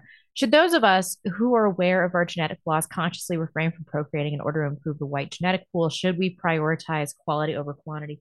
No, I don't think so. I know nobody of any other race is worried about this. Like, am I going to be a good father? Am I too short to have a child? Like, have you seen a Guatemalan recently? Like, okay, so at this time every year, a bunch of Guatemalans or Hondurans come to Coeur d'Alene to work at Home Depot or whatever. And it only happens at one time of year. And they're just they're like 4'8". I just can't, they're just the tiniest little people I've ever seen. And they have 10 kids. What are they doing? They're not even thoughtful about it. They don't give a fuck. Yeah. No, I think that only white people are thinking like this. But in general, I think we should probably prioritize quality over quantity. Like everyone's like, you need to have 12 kids to every white woman. It's like at a certain point when you have a certain number of children, you can't be a good parent to each individual child, and the older children are just raising the younger children. And everybody's like, well, that's the way it used to be. Yes, but 30% of your kids would die by age 5, and another 10% would die by the age of 25. It was just different. I'm very wary here of the underlying idea that your reproduction, your family, its value should be measured by its contribution to the rest of everybody else. Yeah. I suppose there may be some truth that there are legitimately bad traits to pass on, like diseases or things like things like that potentially. But again, an unbalanced thing that if everybody's thinking so critically about their flaws that they may not want to pass on to the next generation, then no one will have kids. Yeah, you still want. I just disagree with the premise that fewer kids is of benefit to society in general. Anyway, having kids is fulfilling your life's purpose as an individual. But even if you're not the perfect person for reasons X, Y, and Z, for the benefit of society, it's always helpful to have those kids and more families around too. So yeah, and you never know how your kids. Genetics. It's a funny thing. You never know how your kids are going to turn out. Yeah. Like I've mentioned before, look at the faces of Bruce Willis and Demi Moore, both very good-looking people. Look at the faces of their daughters, and you will see what I'm saying. I have not seen. I don't know what they look like. What are you serious? They are so ugly. Look at Rumor Willis. Rumor? Yeah, I know. What? Speaking of Rumor Willis, there were rumors that Bruce Willis is dead. Have you heard those? Oh, that might be good. He was descending into like horrible dementia hell, so I hope he's dead. That'd be good. This is extremely unfortunate. Yeah. Every one of their daughters looks like that. Okay, give me one more before we move on. Scout Willis. Scout? What is this? What's the To Kill a Mockingbird? Is that what we're doing here? Yeah, I know. What the What the And those are two good-looking, fit people that had children in their primes. Dude, this is the thing. They're fucking ugly. Like you don't know how your genetics are going to manifest. This is rough. Sometimes I look at supermodels, like look at what their parents used to look like, and they're just like average folk. Like you don't know what's going to happen. Okay. Is it my turn? It can be. Go for it. Bad Wolf Jack. On the last call-in show, a caller was debating on whether or not to introduce junk food video games into their child's consciousness so they never know what they are missing. Do you think that when they're older, they'll have a healthy relationship with those things, or they will not be able to resist due to never knowing how to resist unhealthy for the sake of the healthy? I don't know. What I'm learning as a parent is that no one knows what they're doing. But that's true. That's pretty much every adult in all contexts. No one knows what they're doing. Yeah. But I would generally agree with what the question is implying here. I want my kids to know why certain behaviors, certain habits are good and certain behaviors and certain habits are bad. I know that when you're dealing with a toddler, a lot of the time it comes down to do this or don't do that because I said so. But before they're out of my house, I want them to know why. And maybe part of knowing why is that is the exposure necessary to educate. This is what this is. This is why you should engage in this or not engage in this. This is how to make a good decision on that. But I agree that the philosophy of just hiding things, if you hide things without explaining, you run the risk of overindulgence upon discovery, and they're going to discover these things as adults. And then it's just Rumspringa all over again. You're up. I made a mistake. Says, I wrote to you a month ago about the affair. This is an update to... Holy cow, all right. I know. I was like, ah! I wrote to you a month ago about the affair I had with a woman I went to high school with 15 years ago. I asked if I should tell my wife about the affair or just forget it happened. I couldn't live with the guilt, and I ended up telling my wife about the affair. I thought it would be the end of our marriage once I told her, but for now it seems like she is willing to try to keep our marriage together. She doesn't want our children to have divorced parents, but she has also said that she doesn't know if she will ever be able to trust me and forgive me. I've asked her what I can do to start earning her trust back, but she says that is my job to figure that out. She said if she doesn't ever forgive me, that it could take years. Or that if she does ever forgive you, it could take years.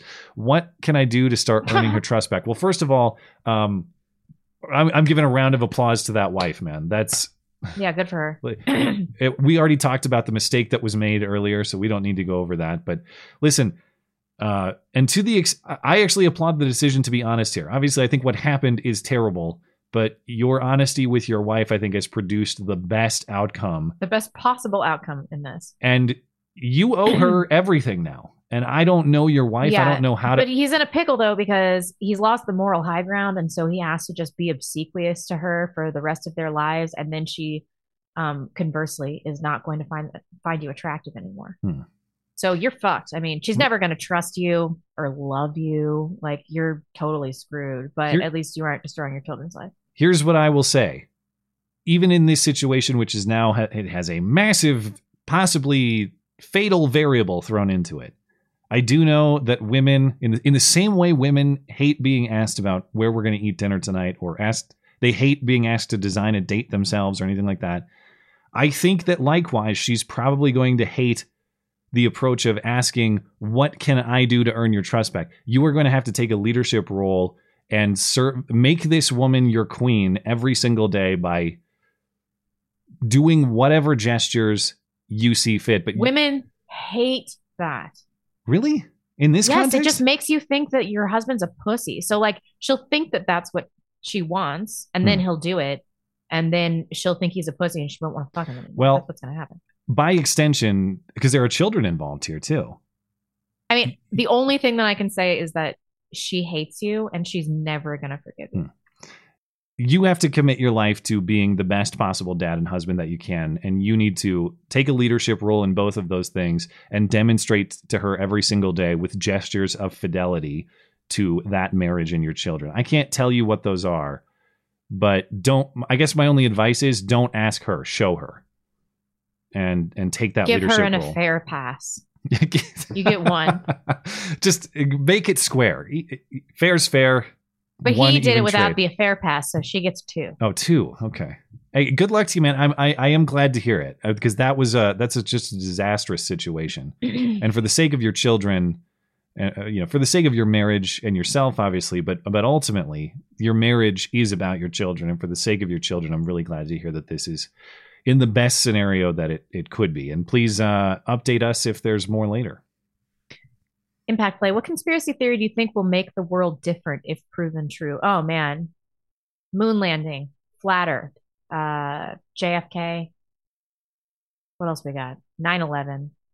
I hate calling all these conspiracy theories because some of them are not. I mean, there's almost nothing I'm more tinfoily about than Corona. Oh, yeah. But I don't think that would change much. If you could show that it was designed by the Bat Lady with the intent of releasing it to fuck up the U.S. election? Definitively, and it would be beyond question. Like, here's the email correspondence with Fauci saying, I think that people would not give a fuck. I wonder if you had the email chain that showed the directives, if people would accept that. No, people don't care. They'd be like, it's deep fakes or whatever. But if that could be demonstrated, I mean, that would just show me that there is like some sort of new world order, for lack of a better term, an international conspiracy of people working to subjugate the rest of the world's people, quite frankly. Yeah. So that's it for me. That's probably like a recency bias just because I lived that. We all lived that. And so it's very important to me to know the absolute truth behind what happened there. Yeah. That'd be we got to hustle, buddy. All right. Deep Throat. What are some of your biggest driving pet peeves? How do out-of-state drivers compare to drivers in your respective states? Okay, first of all, I mean, I have the generic one of not using a blinker when it's necessary. I know that sometimes you're out by yourself, you don't really need to use a blinker. But if you're in a high level of traffic and you don't turn on your blinker to merge lanes, like, go fuck yourself. But actually, what drives me nuts the most is people who are overly courteous to the point of ignoring traffic rules. Oh my God. Those I know. motherfuckers. And they'll stop in the middle of the street to like let a pedestrian go, even though there's no crosswalk. I'm like, what are you doing? You're making the road unsafe for all of us. You come to like a 2-way stop or a 4-way stop where someone's turning left, but they arrived there first and they try to yield to you because you're going straight. It's like, dude, you got to the stop sign first. You go. I actually, coming out of the spot where we're moving to, the house is sort of off. It's not a highway, but it's sort of a major east-west road. And I came to a stop there. And because there's some people living in this area, there is a crosswalk across that road. So if you're on this road that's like 45 miles an hour, there's a crosswalk there for which you have to stop if there's someone in the crosswalk. But this idiot, I don't know what he's thinking. He's on like a 45 mile per hour major road, and I'm coming from a residential road trying to turn right. And he yielded to you? He stopped for me. And then someone has to slam on the brakes behind him because they're like, what the? This isn't a stoplight or a stop sign. What are you doing? And he's sitting there. I'm the one with the stop sign on a secondary residential road. And he's motioning me along with his hand. No, you go. Dude, you're going to cause a pile up here. Get your ass moving. Oh my God. He thinks he's being courteous. No, you go. You go. Okay, I'll make this quick, but I hate it when people in the other lane know, because I have my blinker on, that I'm trying to get in front of them, but they stay, and I'm not being obnoxious about it, just like I have to take a turn in the future and like I'm trying to get in your lane, but they stay in my blind spot, like just close enough to me that I can't move over. But like, it doesn't really change their lives at all. It just makes my life like a little harder. Yeah. Like they're just possessive over that 3 feet of road. Like, let me get over. And then I got to cut them off and they get all pissed. Yeah. Bastards who drive slow in the fast lane too. God. Yeah. Okay. And emptiness. Matt sounds like my priest here, and Blonde has my thoughts in mind about marriage. We have an American Orthodox church for you, Blonde. What would both of you do if your spouses wanted divorce, and what if they actually went through with it? Well, it would really depend on the circumstances. Like, if my husband was banging a younger woman or something like that, we'd be in divorce rape town. Like, I would be vengeance, blonde, blow up his life, take all of his money. It would be the divorce of a century. But if he was like, I want to get divorced for irreconcilable differences, I would do whatever I can to work it out. I mean, you can't keep like another person married to you. You can't make them be married to you. It's a shame. If my wife said she wanted a divorce, shut up, bitch. That would be my response. No, I obviously I would refuse and oppose that at every step, and I would say your commitment is not just to me; it's to our children. To our children. You will not break that. And I understand that she's legally empowered to do that in certain jurisdictions. Probably this one potentially. My answer is no. My answer is no. You made a commitment to our family, and you will. Yeah, I know, but you can't stop her. Well, I'll figure it out. I'm surprised more people don't kill their spouses, you know? Like in these divorce situations. Yeah. Well, I don't know. Like, what do you do? Like some woman is like, okay, I'm going to bang this black dude. and you have kids together or whatever. And then she's like, and I'm going to take all your money. And so you can't see your kids. You don't have any money. But like, is killing your wife and having that moment where you killed her that you can reflect on peacefully for the rest of your life, it's probably worth going to jail for the rest of your life. Depends how big of a bitch she was. Like, she's a huge bitch. All right. We got to keep it moving, like you said. Thank you, Ineptius. Hans. Yeah. In your latest movie review, you condemned Magda Goebbels. How do you actually say that? I've always heard Goebbels for the last name, but a German speaker could let me know. For killing her own children. Well, I understand the sentiment that it's never okay to kill your children. Perhaps there's more complexity. The Red Army was particularly brutal, and she may have feared more than just shame, but significant harm or torture for her children had she not killed them. He said later that he doesn't agree with this, but I clipped that out. If your home was surrounded by cartel with no hope of anyone coming to save you or your family, would you consider killing your wife and children humanely to save them from a worse fate? Well, I don't think so, because you can't guarantee that worse fate is present for them. Like, I think the Red Army, they're not gonna. I doubt that they even would brutally murder all those children. Well, my problem with the Goebbels hypothetical is that's not what she said, at least in the movie's presentation. It's not. At She least said, "I don't according to want them Travel. to live in a world without National Socialism." Yeah, which is a very different situation from this hypothetical. But yeah, even in this hypothetical where there's brutal, torturous people coming to take them right now, man, I just talk about slippery slopes. When you start saying that it's merciful for me to kill my kids or really anyone in pursuit of preventing an undesirable future, you better be damn right about that undesirable future. Otherwise, you are, well, I think in any case here, you're a murderer. You don't really mess with that moral principle. And I guess my thinking is, if someone decides to abuse a child in that way, that is on them. It's hard for me to say that as a father, I'm protecting my kids by killing them. It's just so backward that it would take such an extreme example like this to even entertain it in any way.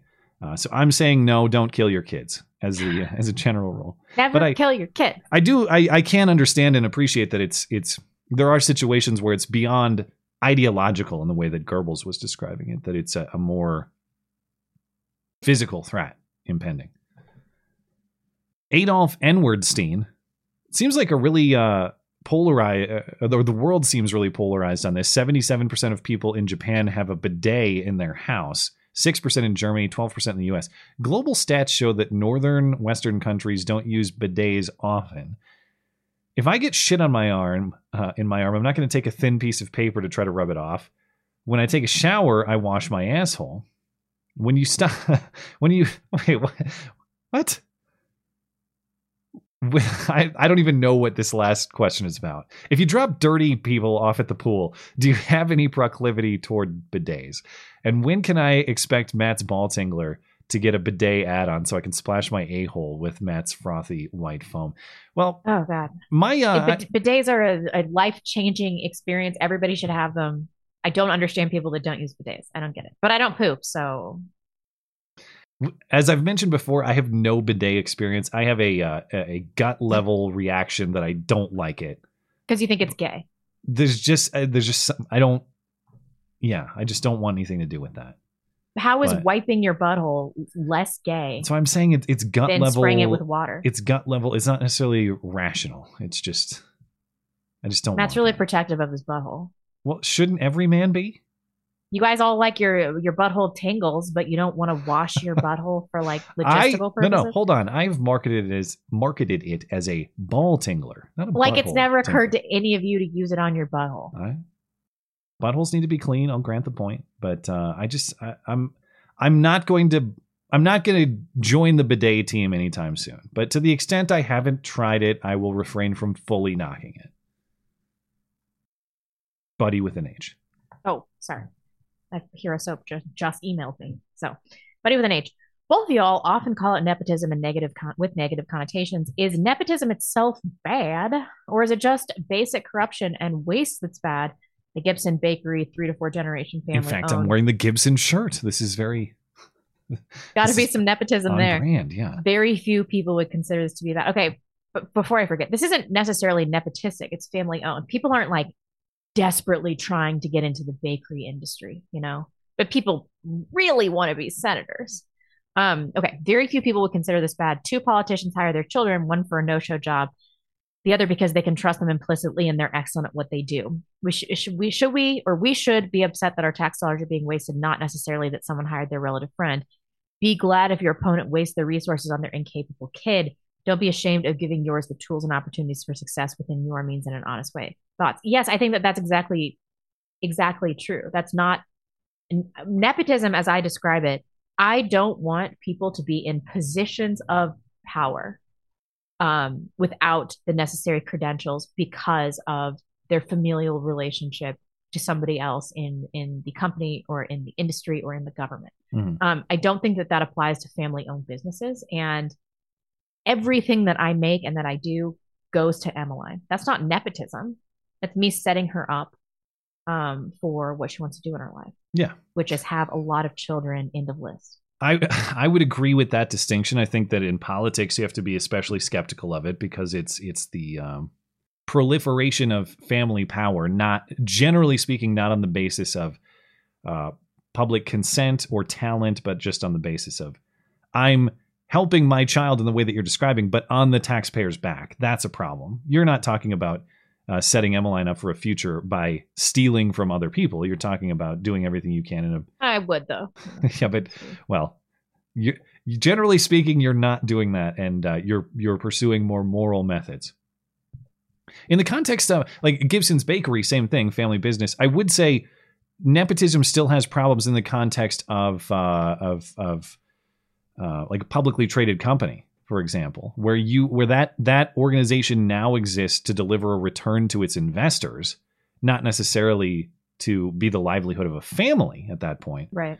If those decisions are made at the expense of investors, that's a problem. Investors, of course, can exercise their approval or disapproval of that sort of thing. But I guess what I'm saying is there are business contexts too in which it is also a bad thing, or generally as a rule should be frowned upon. But yeah, I take the Gibson example as a fair counterpoint, and that's because that is a family operation that exists to provide the livelihood of the family.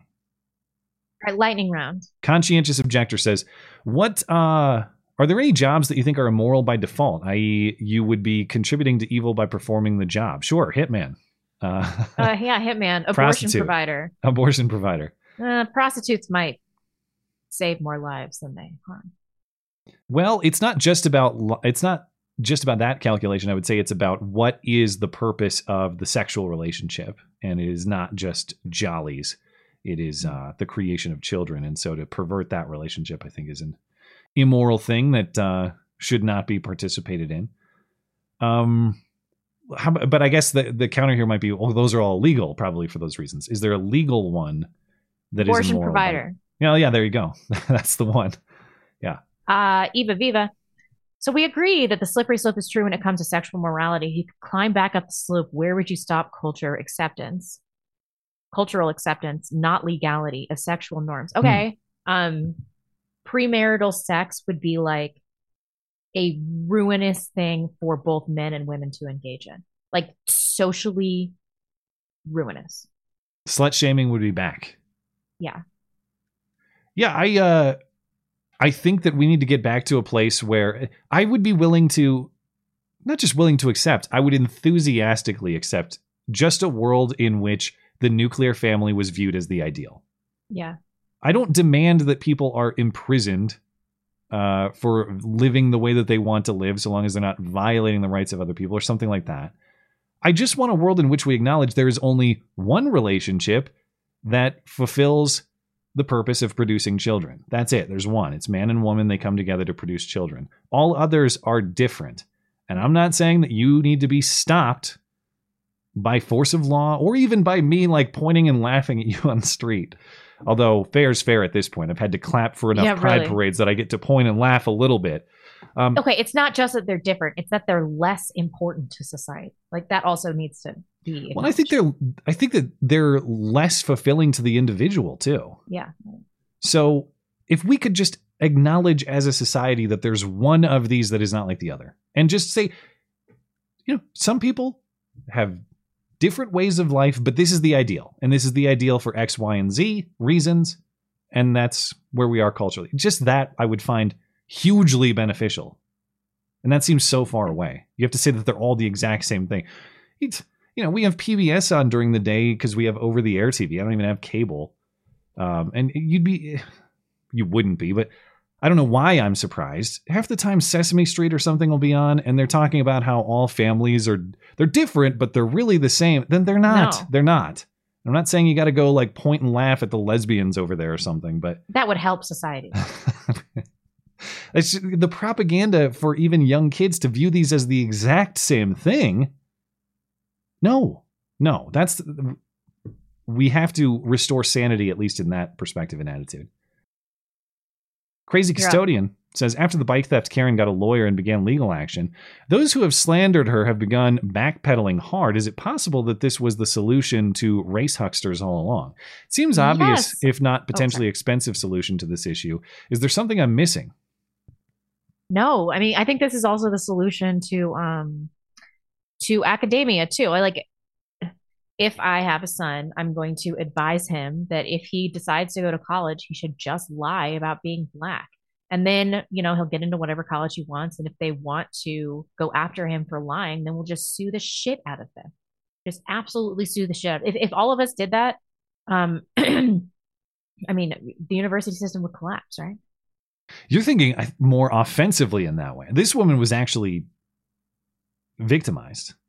Oh yeah, we need to be thinking offensively. I see what you're saying. But we should be offensively and defensively trying to get at these. Look at what happened with Sandman, and Kyle Rittenhouse. That wasn't necessarily a racial thing. There is recourse. There's financial recourse for people, and suing people. Going after it really affects them. Like, how much was Salmon paid out? We don't even know. It was never disclosed. But I assume it's in the vicinity of like $100 million altogether. I highly doubt that. I highly doubt it was 5 networks. I doubt it was that high, but I'm guessing. I'm just guessing. You'd have to talk to his lawyers. Okay. Anyway, no, I the only thing I'll add is I haven't seen what has happened with her. I haven't followed her lawsuit, so I'll have to look at that. I don't care. She's a dumb shitlib, so she gets what she deserves. Obviously, I want the defamation bar high, but she was not a public figure prior to this, so if she can show that certain outlets were negligent with their presentation of the information, I don't have a problem with her going after these people to the extent that they've done significant damage to her. And if we're going to have any defamation standard at all, I hope that she's successful, even though it does seem like she has participated in the world that created her own victimization in the first place, but maybe she'll learn her lesson. Yeah, they always do. Chris says, your turn, I think. Is the withholding of sex or other forms of intimacy by one spouse ever acceptable within marriage? If so, at what point do you feel it moves from perhaps an understandable natural ebbing within the relationship to simply be weathered and into a more serious abrogation of marital duties for which their spouse would be justified in seeking a remedy? If your spouse is not willing to work with you on it, I think that's a breach. Yes, this is why I've talked repeatedly about having some sort of sex contract at the beginning of a marriage. Not written, verbal, of course, but like find the number of times that you need to have sex and the number of times your spouse needs to have sex. First of all, if it's too disparate, if he needs to have sex 3 times a day and you need to have sex once a month, don't get married. But if it's like he needs to have sex 3 times a week and you need to every 2 weeks or whatever, then have sex with your husband twice a week. And if you fall below that standard, you just have to do it. Like, you just have to keep doing it. When you have kids, it's not super romantic. So you just have to like make time for it. Schedule sex. Either make appointments. All right. Check your Google Calendar and see what's on. No, wives do not realize like this is necessary. It's like food and water to men. It's true that everything does become more necessarily regimented in the context of being a everything parent. Does. Why would sex be any different? It's got to be spontaneous. It's like what else in your life is spontaneous after you have kids? I don't know. That is mostly out the window at that point. You're right. Yeah, I would. Yeah, that's. I even though I hope my life doesn't get that strict, but I understand what you're saying, and I would just say that it's not abusive until your spouse says, "I'm not I'm not willing to compromise or work with you in any way. It just puts up a wall. Well, then that's abusive, I would say. I thought Blonde would be a no rape within marriage kind of gal. I don't know. I don't know that I believe in marital rape. Is that real? Well, that's what he's getting at, or the chatter's getting at. No, I think that he's talking about divorcing her. No, I thought the chatter was saying she would say that there's no such thing as rape within marriage.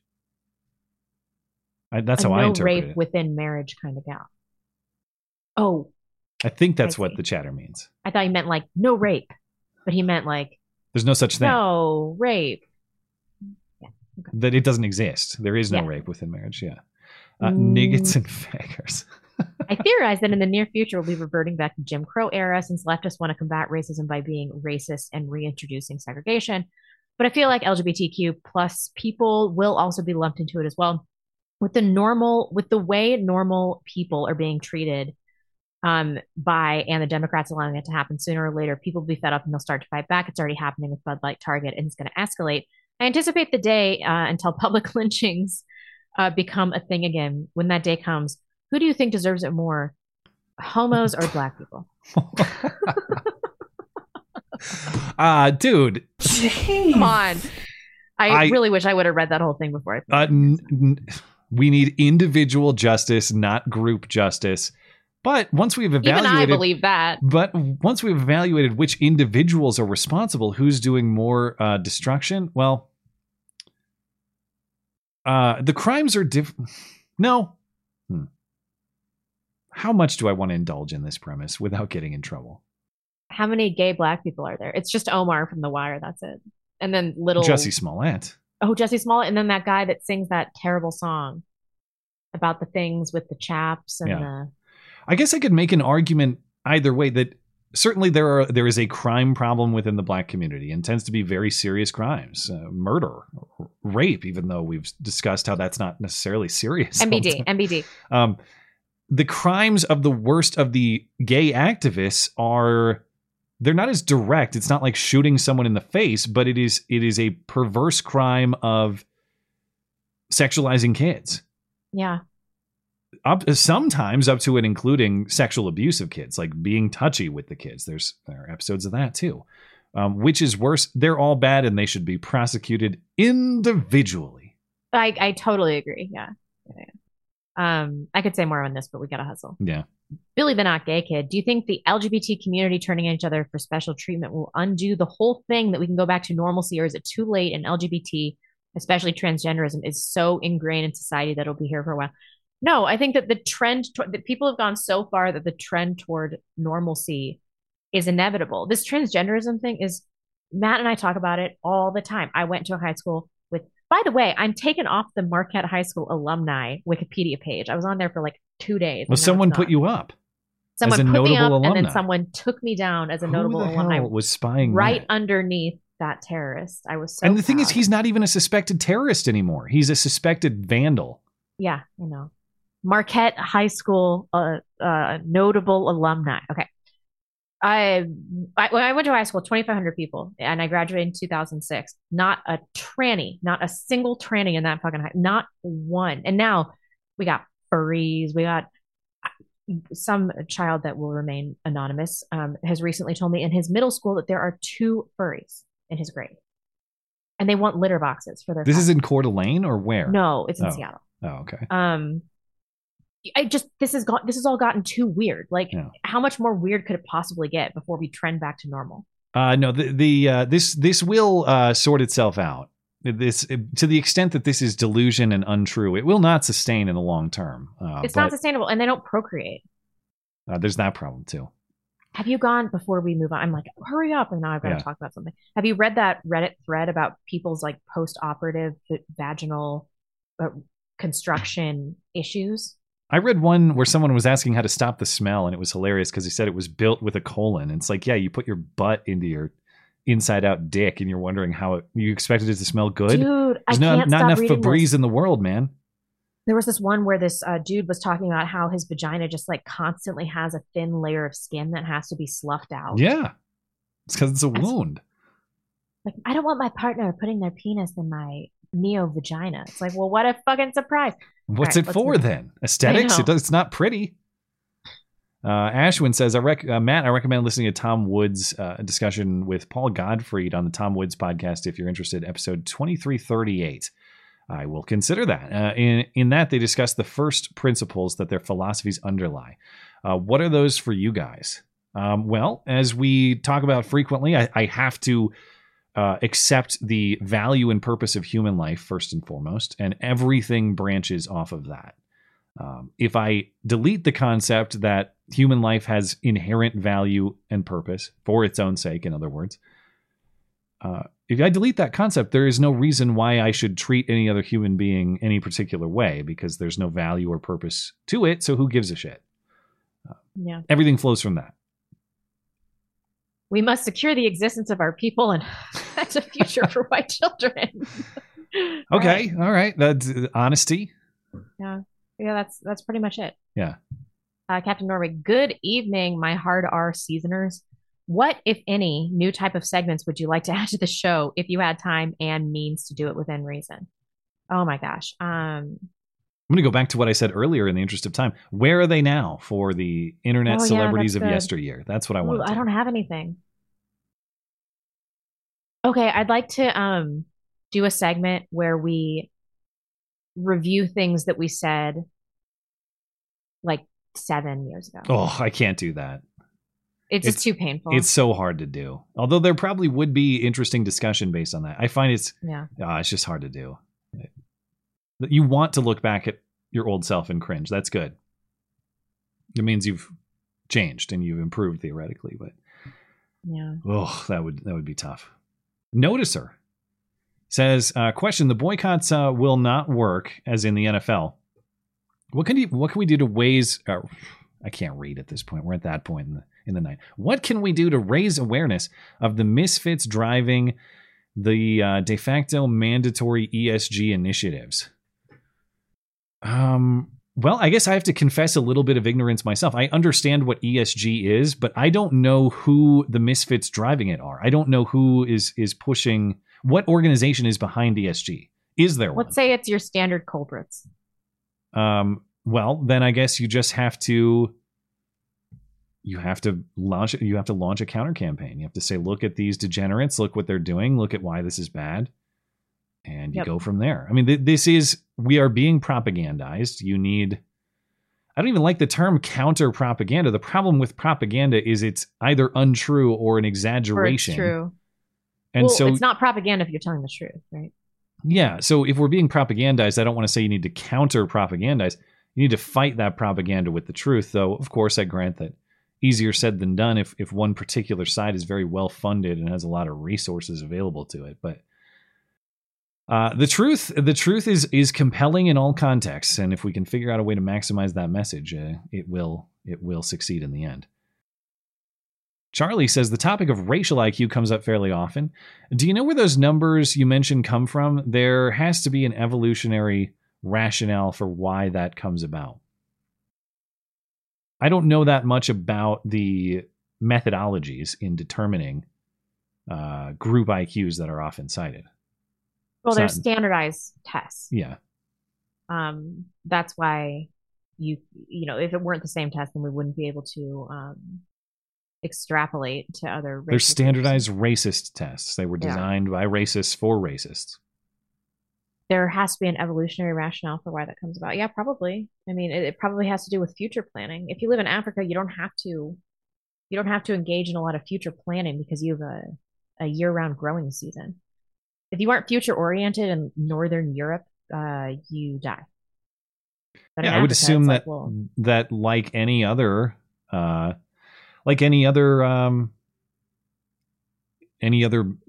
animal or any other organism anywhere else, that the forces of your natural environment are going to select for certain traits. This isn't even like an origin of species evolutionary comment. It's just that different environments have different effects on different animals. To think that doesn't apply to humans as we've developed over however long. No, I mean, of course, that there's got to be environmental factors to explain why groups in certain places of the world have traits that are different from groups in other parts of the world. Yep. Zazie McTasbot, is it yours or is it mine? I don't remember. Go for it. Could you both put on your most imaginative hats and give a scenario, give a Sicario, Emily Blunt, of an event that would wake up Whitey like St. Floyd, but for the whites? No. I don't even think I can do that. I think that for the hardened subset of white Karens, I guess they're all white, right? Karen is a racial slur right now. I just mean like the most stereotypical progressive chick you could think. Picture her in your mind with, her heavy set stature and her big frame glasses and looking at you with the scorn that is typical of that stereotype. That sort of person, she could be actually Holocausted. She could be put on a train, sent to a camp, put in the gas chamber, and she would still feel like she has victimized black people. Yeah. She could have Black Hitler personally press the button to flood her with Zyklon B or whatever the chemical was. And she would still be apologizing. I think that the what's the word I'm looking for? The indoctrination or the brainwashing is so severe for not all white people, but for that specific subset of progressive white person. I'm not sure there's anything in this world that could penetrate or break it. Disagree? No, I totally agree. All right. Oh my gosh, we're so over time. We just have chats to get through. Do you need to call it a night, or you got time for chats? Let me see if any of these are directed at me. Over on Rumble, says Zazie McTasbot says, I've been listening since before Matt and I first made love, and I thank you for what you do. Well, thanks for your contribution to the show as well. Very much appreciated. Sean A. Fong. Would you ever, or would there ever be a point where you would support a UBI if when AI robotics lowers wages to below sustainable levels?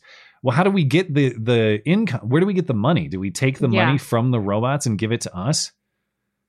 Because the robots are going to have a problem with that eventually. No, I don't. There's really no context in which I believe in some sort of central redistribution system as the best mechanism for wealth management, if you want to use it. If you want to phrase it that way. This is an interesting moral question. If it's the robots producing all the wealth, are the robots entitled to the wealth, or did we make the robots so we're entitled to? Or are the robots slaves at that point? I don't know, man. I just don't want some central anything deciding who is deserving of what resources. That's a recipe for disaster. Agreed. We're good on DLive. Odyssey. Rowdy Dude says, I've started calling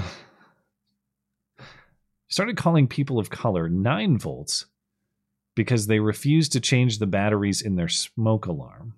Yeah, this is is it Joy? It's not Joy Behar. I don't even get that. What is that about? Oh, there's some clip of that Black Joy woman. Even wealthy people of color like Joy Reid have the distinctive chirping in her latest video. Oh, they sound. Is there a sound like? I know that annoying ass sound when your smoke detector is in need of a battery. People were change. Roasting her on Twitter. She sounds like that, huh?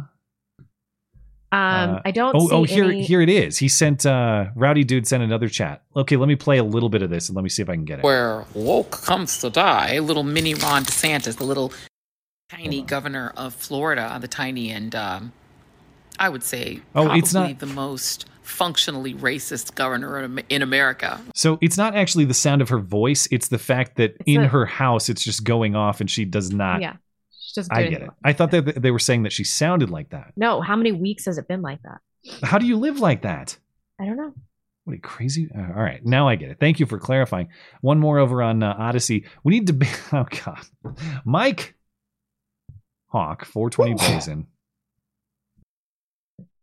If we need to bake 6 million cookies and it takes 2 hours to bake a batch of cookies, then hey, wait, is that a pile of shoes? Well, thank you for your cleverness, Mike. It was downfall, man. Now I've gotten deep into the memes. Well, I do have to go rescue my husband from babysitting in Lawrence. All right. Well, where did we leave off on YouTube and Tippy before you? Let's see. I did. Did we do this George Michael one? I don't know where we left. I have no idea where we left off. So. Okay, I think that George Michael was the next one. Yeah. Okay, Matt. Okay. Bye, guys. Yeah, we'll catch you on Sunday. Are you good? You have? Yeah, I got it. Thanks. I got the spot. Okay. See you guys on Sunday. Bye-bye. All right. I will round out the chat. We'll call it a night. Thanks, guys. George Michael says, Matt, the caller's right. You got to have faith. I got faith. Ask anyone who knows me. You got to have faith. You got to have faith, baby. Well, thank you, George Michael. I appreciate your lyrics and your support. Richard's daughter. My dad's the expert. He makes the rules. Sips a can of Coke with jogger dick in my other hand. Snoop on in the background. I don't think that's what's going on there. Thank you. Gnarl Antlers. Is breed only... What? This is a trap. What's the trap here? Is breed only... fur deep? Oh, this is all right. It's a joke about. I got you. Took me a second. As in race skin deep, breed fur deep. Understand the analogy. Thank you. Keith Johnston says, what is the guiding moral principle for laws on public nudity? Devil's advocate. Wouldn't free speech principles lead to its legalization logically? I guess if you consider it a form of expression, but not necessarily, because even under our general First Amendment framework, you have time, place, manner restrictions. That is to say, it probably would be some implications about you trying to make it illegal for you to parade around on your private property. But we have rules in public about, in the same way you might not be able to walk down Main Street at 3 a.m. in your town yelling about whatever you care about over a bullhorn. We have time, place, and manner restrictions about that. I would imagine, and we accept those as constitutionally square, because that's not censoring a particular perspective. That is just creating the rules by which the perspectives can be expressed. Although in this situation, is telling someone to wear clothes censoring a perspective? Maybe that's not time, place, and manner. Maybe that I guess it's a debate of, is that an expression on par or of the same quality as you speaking words in the, down at the park, you're having some kind of rally or something like that. I'll have to, my brain is fried right now, so I'm gonna have to think about this and come back to it. But I don't think that stopping people from wearing from parading around nude in the middle of the day is a restriction on perspective, in the same way as saying you can't talk about X topic or about X idea. But I appreciate the thought, Keith. Thank you for supporting the show. Morena Rose 86 says, would you make an exception of your stance on being polite or pro-life for your daughter to not give birth to a black baby, or would you accept your black grandchild? Well, I don't determine. Is this? It might be a blonde question. I don't know. I don't think at least for me, a pro-life stance is not race dependent. That is to say, life has value regardless of race. Life has purpose regardless of race.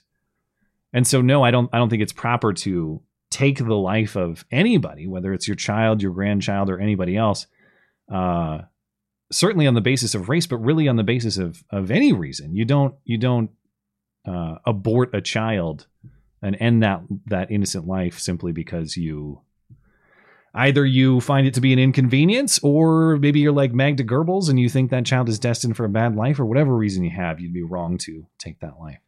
Chimp in a bow tie says, Blonde, can't you just take Steven Crowder's advice and put on the gloves? I missed that part. Wasn't that for the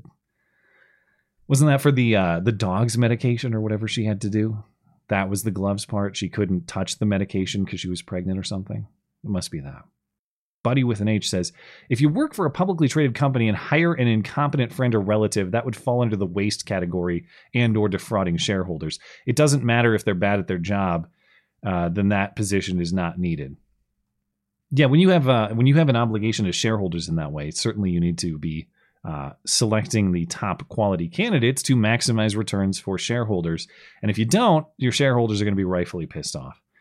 Alex God Eye says, when you're talking about society, sometimes people use the term, quote unquote, my people. Do you use that term? And if so, what do you mean by it? I hate Uruguay, the country where I live. So that means nothing to me. Well, first of all, thanks for your support for the show. That is very much appreciated.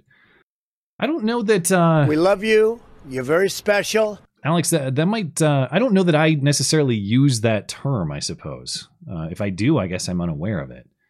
I think that when people talk... When I do hear my people, and if Blonde were here, she could probably expand on this a little bit. And if you'd like to bring that question back through an email question in a future week, we can certainly do that. When I hear that phrase, I usually think of it in like a similar identity context, like I guess a racial context. When people say my people, usually they mean fellow white people, fellow black people, whoever they may be. Racially, I think, is generally the context in which I understand that. Trying to think of a counterexample where someone means my people and they mean something entirely independent of that. Maybe, I don't know, maybe some people say it with national identity, but they mean Americans or something. Generally, that's not how I understand it, though. I usually understand that to have a racial identity component. But again, it's not something that I say frequently, so I don't want to give the impression that people mean a certain thing that they might not. And Alex, if you'd like to bring that question back to us for future discussion, you're of course welcome to do that. And thanks for your support for the show, man. I really appreciate it. And thanks for your call as well. All right. Looks like we're good on Odyssey. We're good on DLive. We're good on Rumble, which means we are all set and we will call it an evening. So thanks for tuning in this evening, guys. Very much appreciated. Thanks for your calls. Thanks for your email questions. Thanks for your super chats. Thanks for all your contributions to the show. If you missed any part of the show and you'd like to listen back, you can head on over to the podcast page of the website as soon as we're done, mattchristiansenmedia.com/podcasts. You'll find the audio feed there. Anything else show related, mattchristiansenmedia.com. And as I mentioned, as this move comes up in a couple weeks for me now, June 12th is the official day. I aim not to miss any streams Sunday or Wednesday. But of course, keep an eye on the website just in case, mattchristiansenmedia.com, if anything comes up. Have a good night. We'll see you Sunday.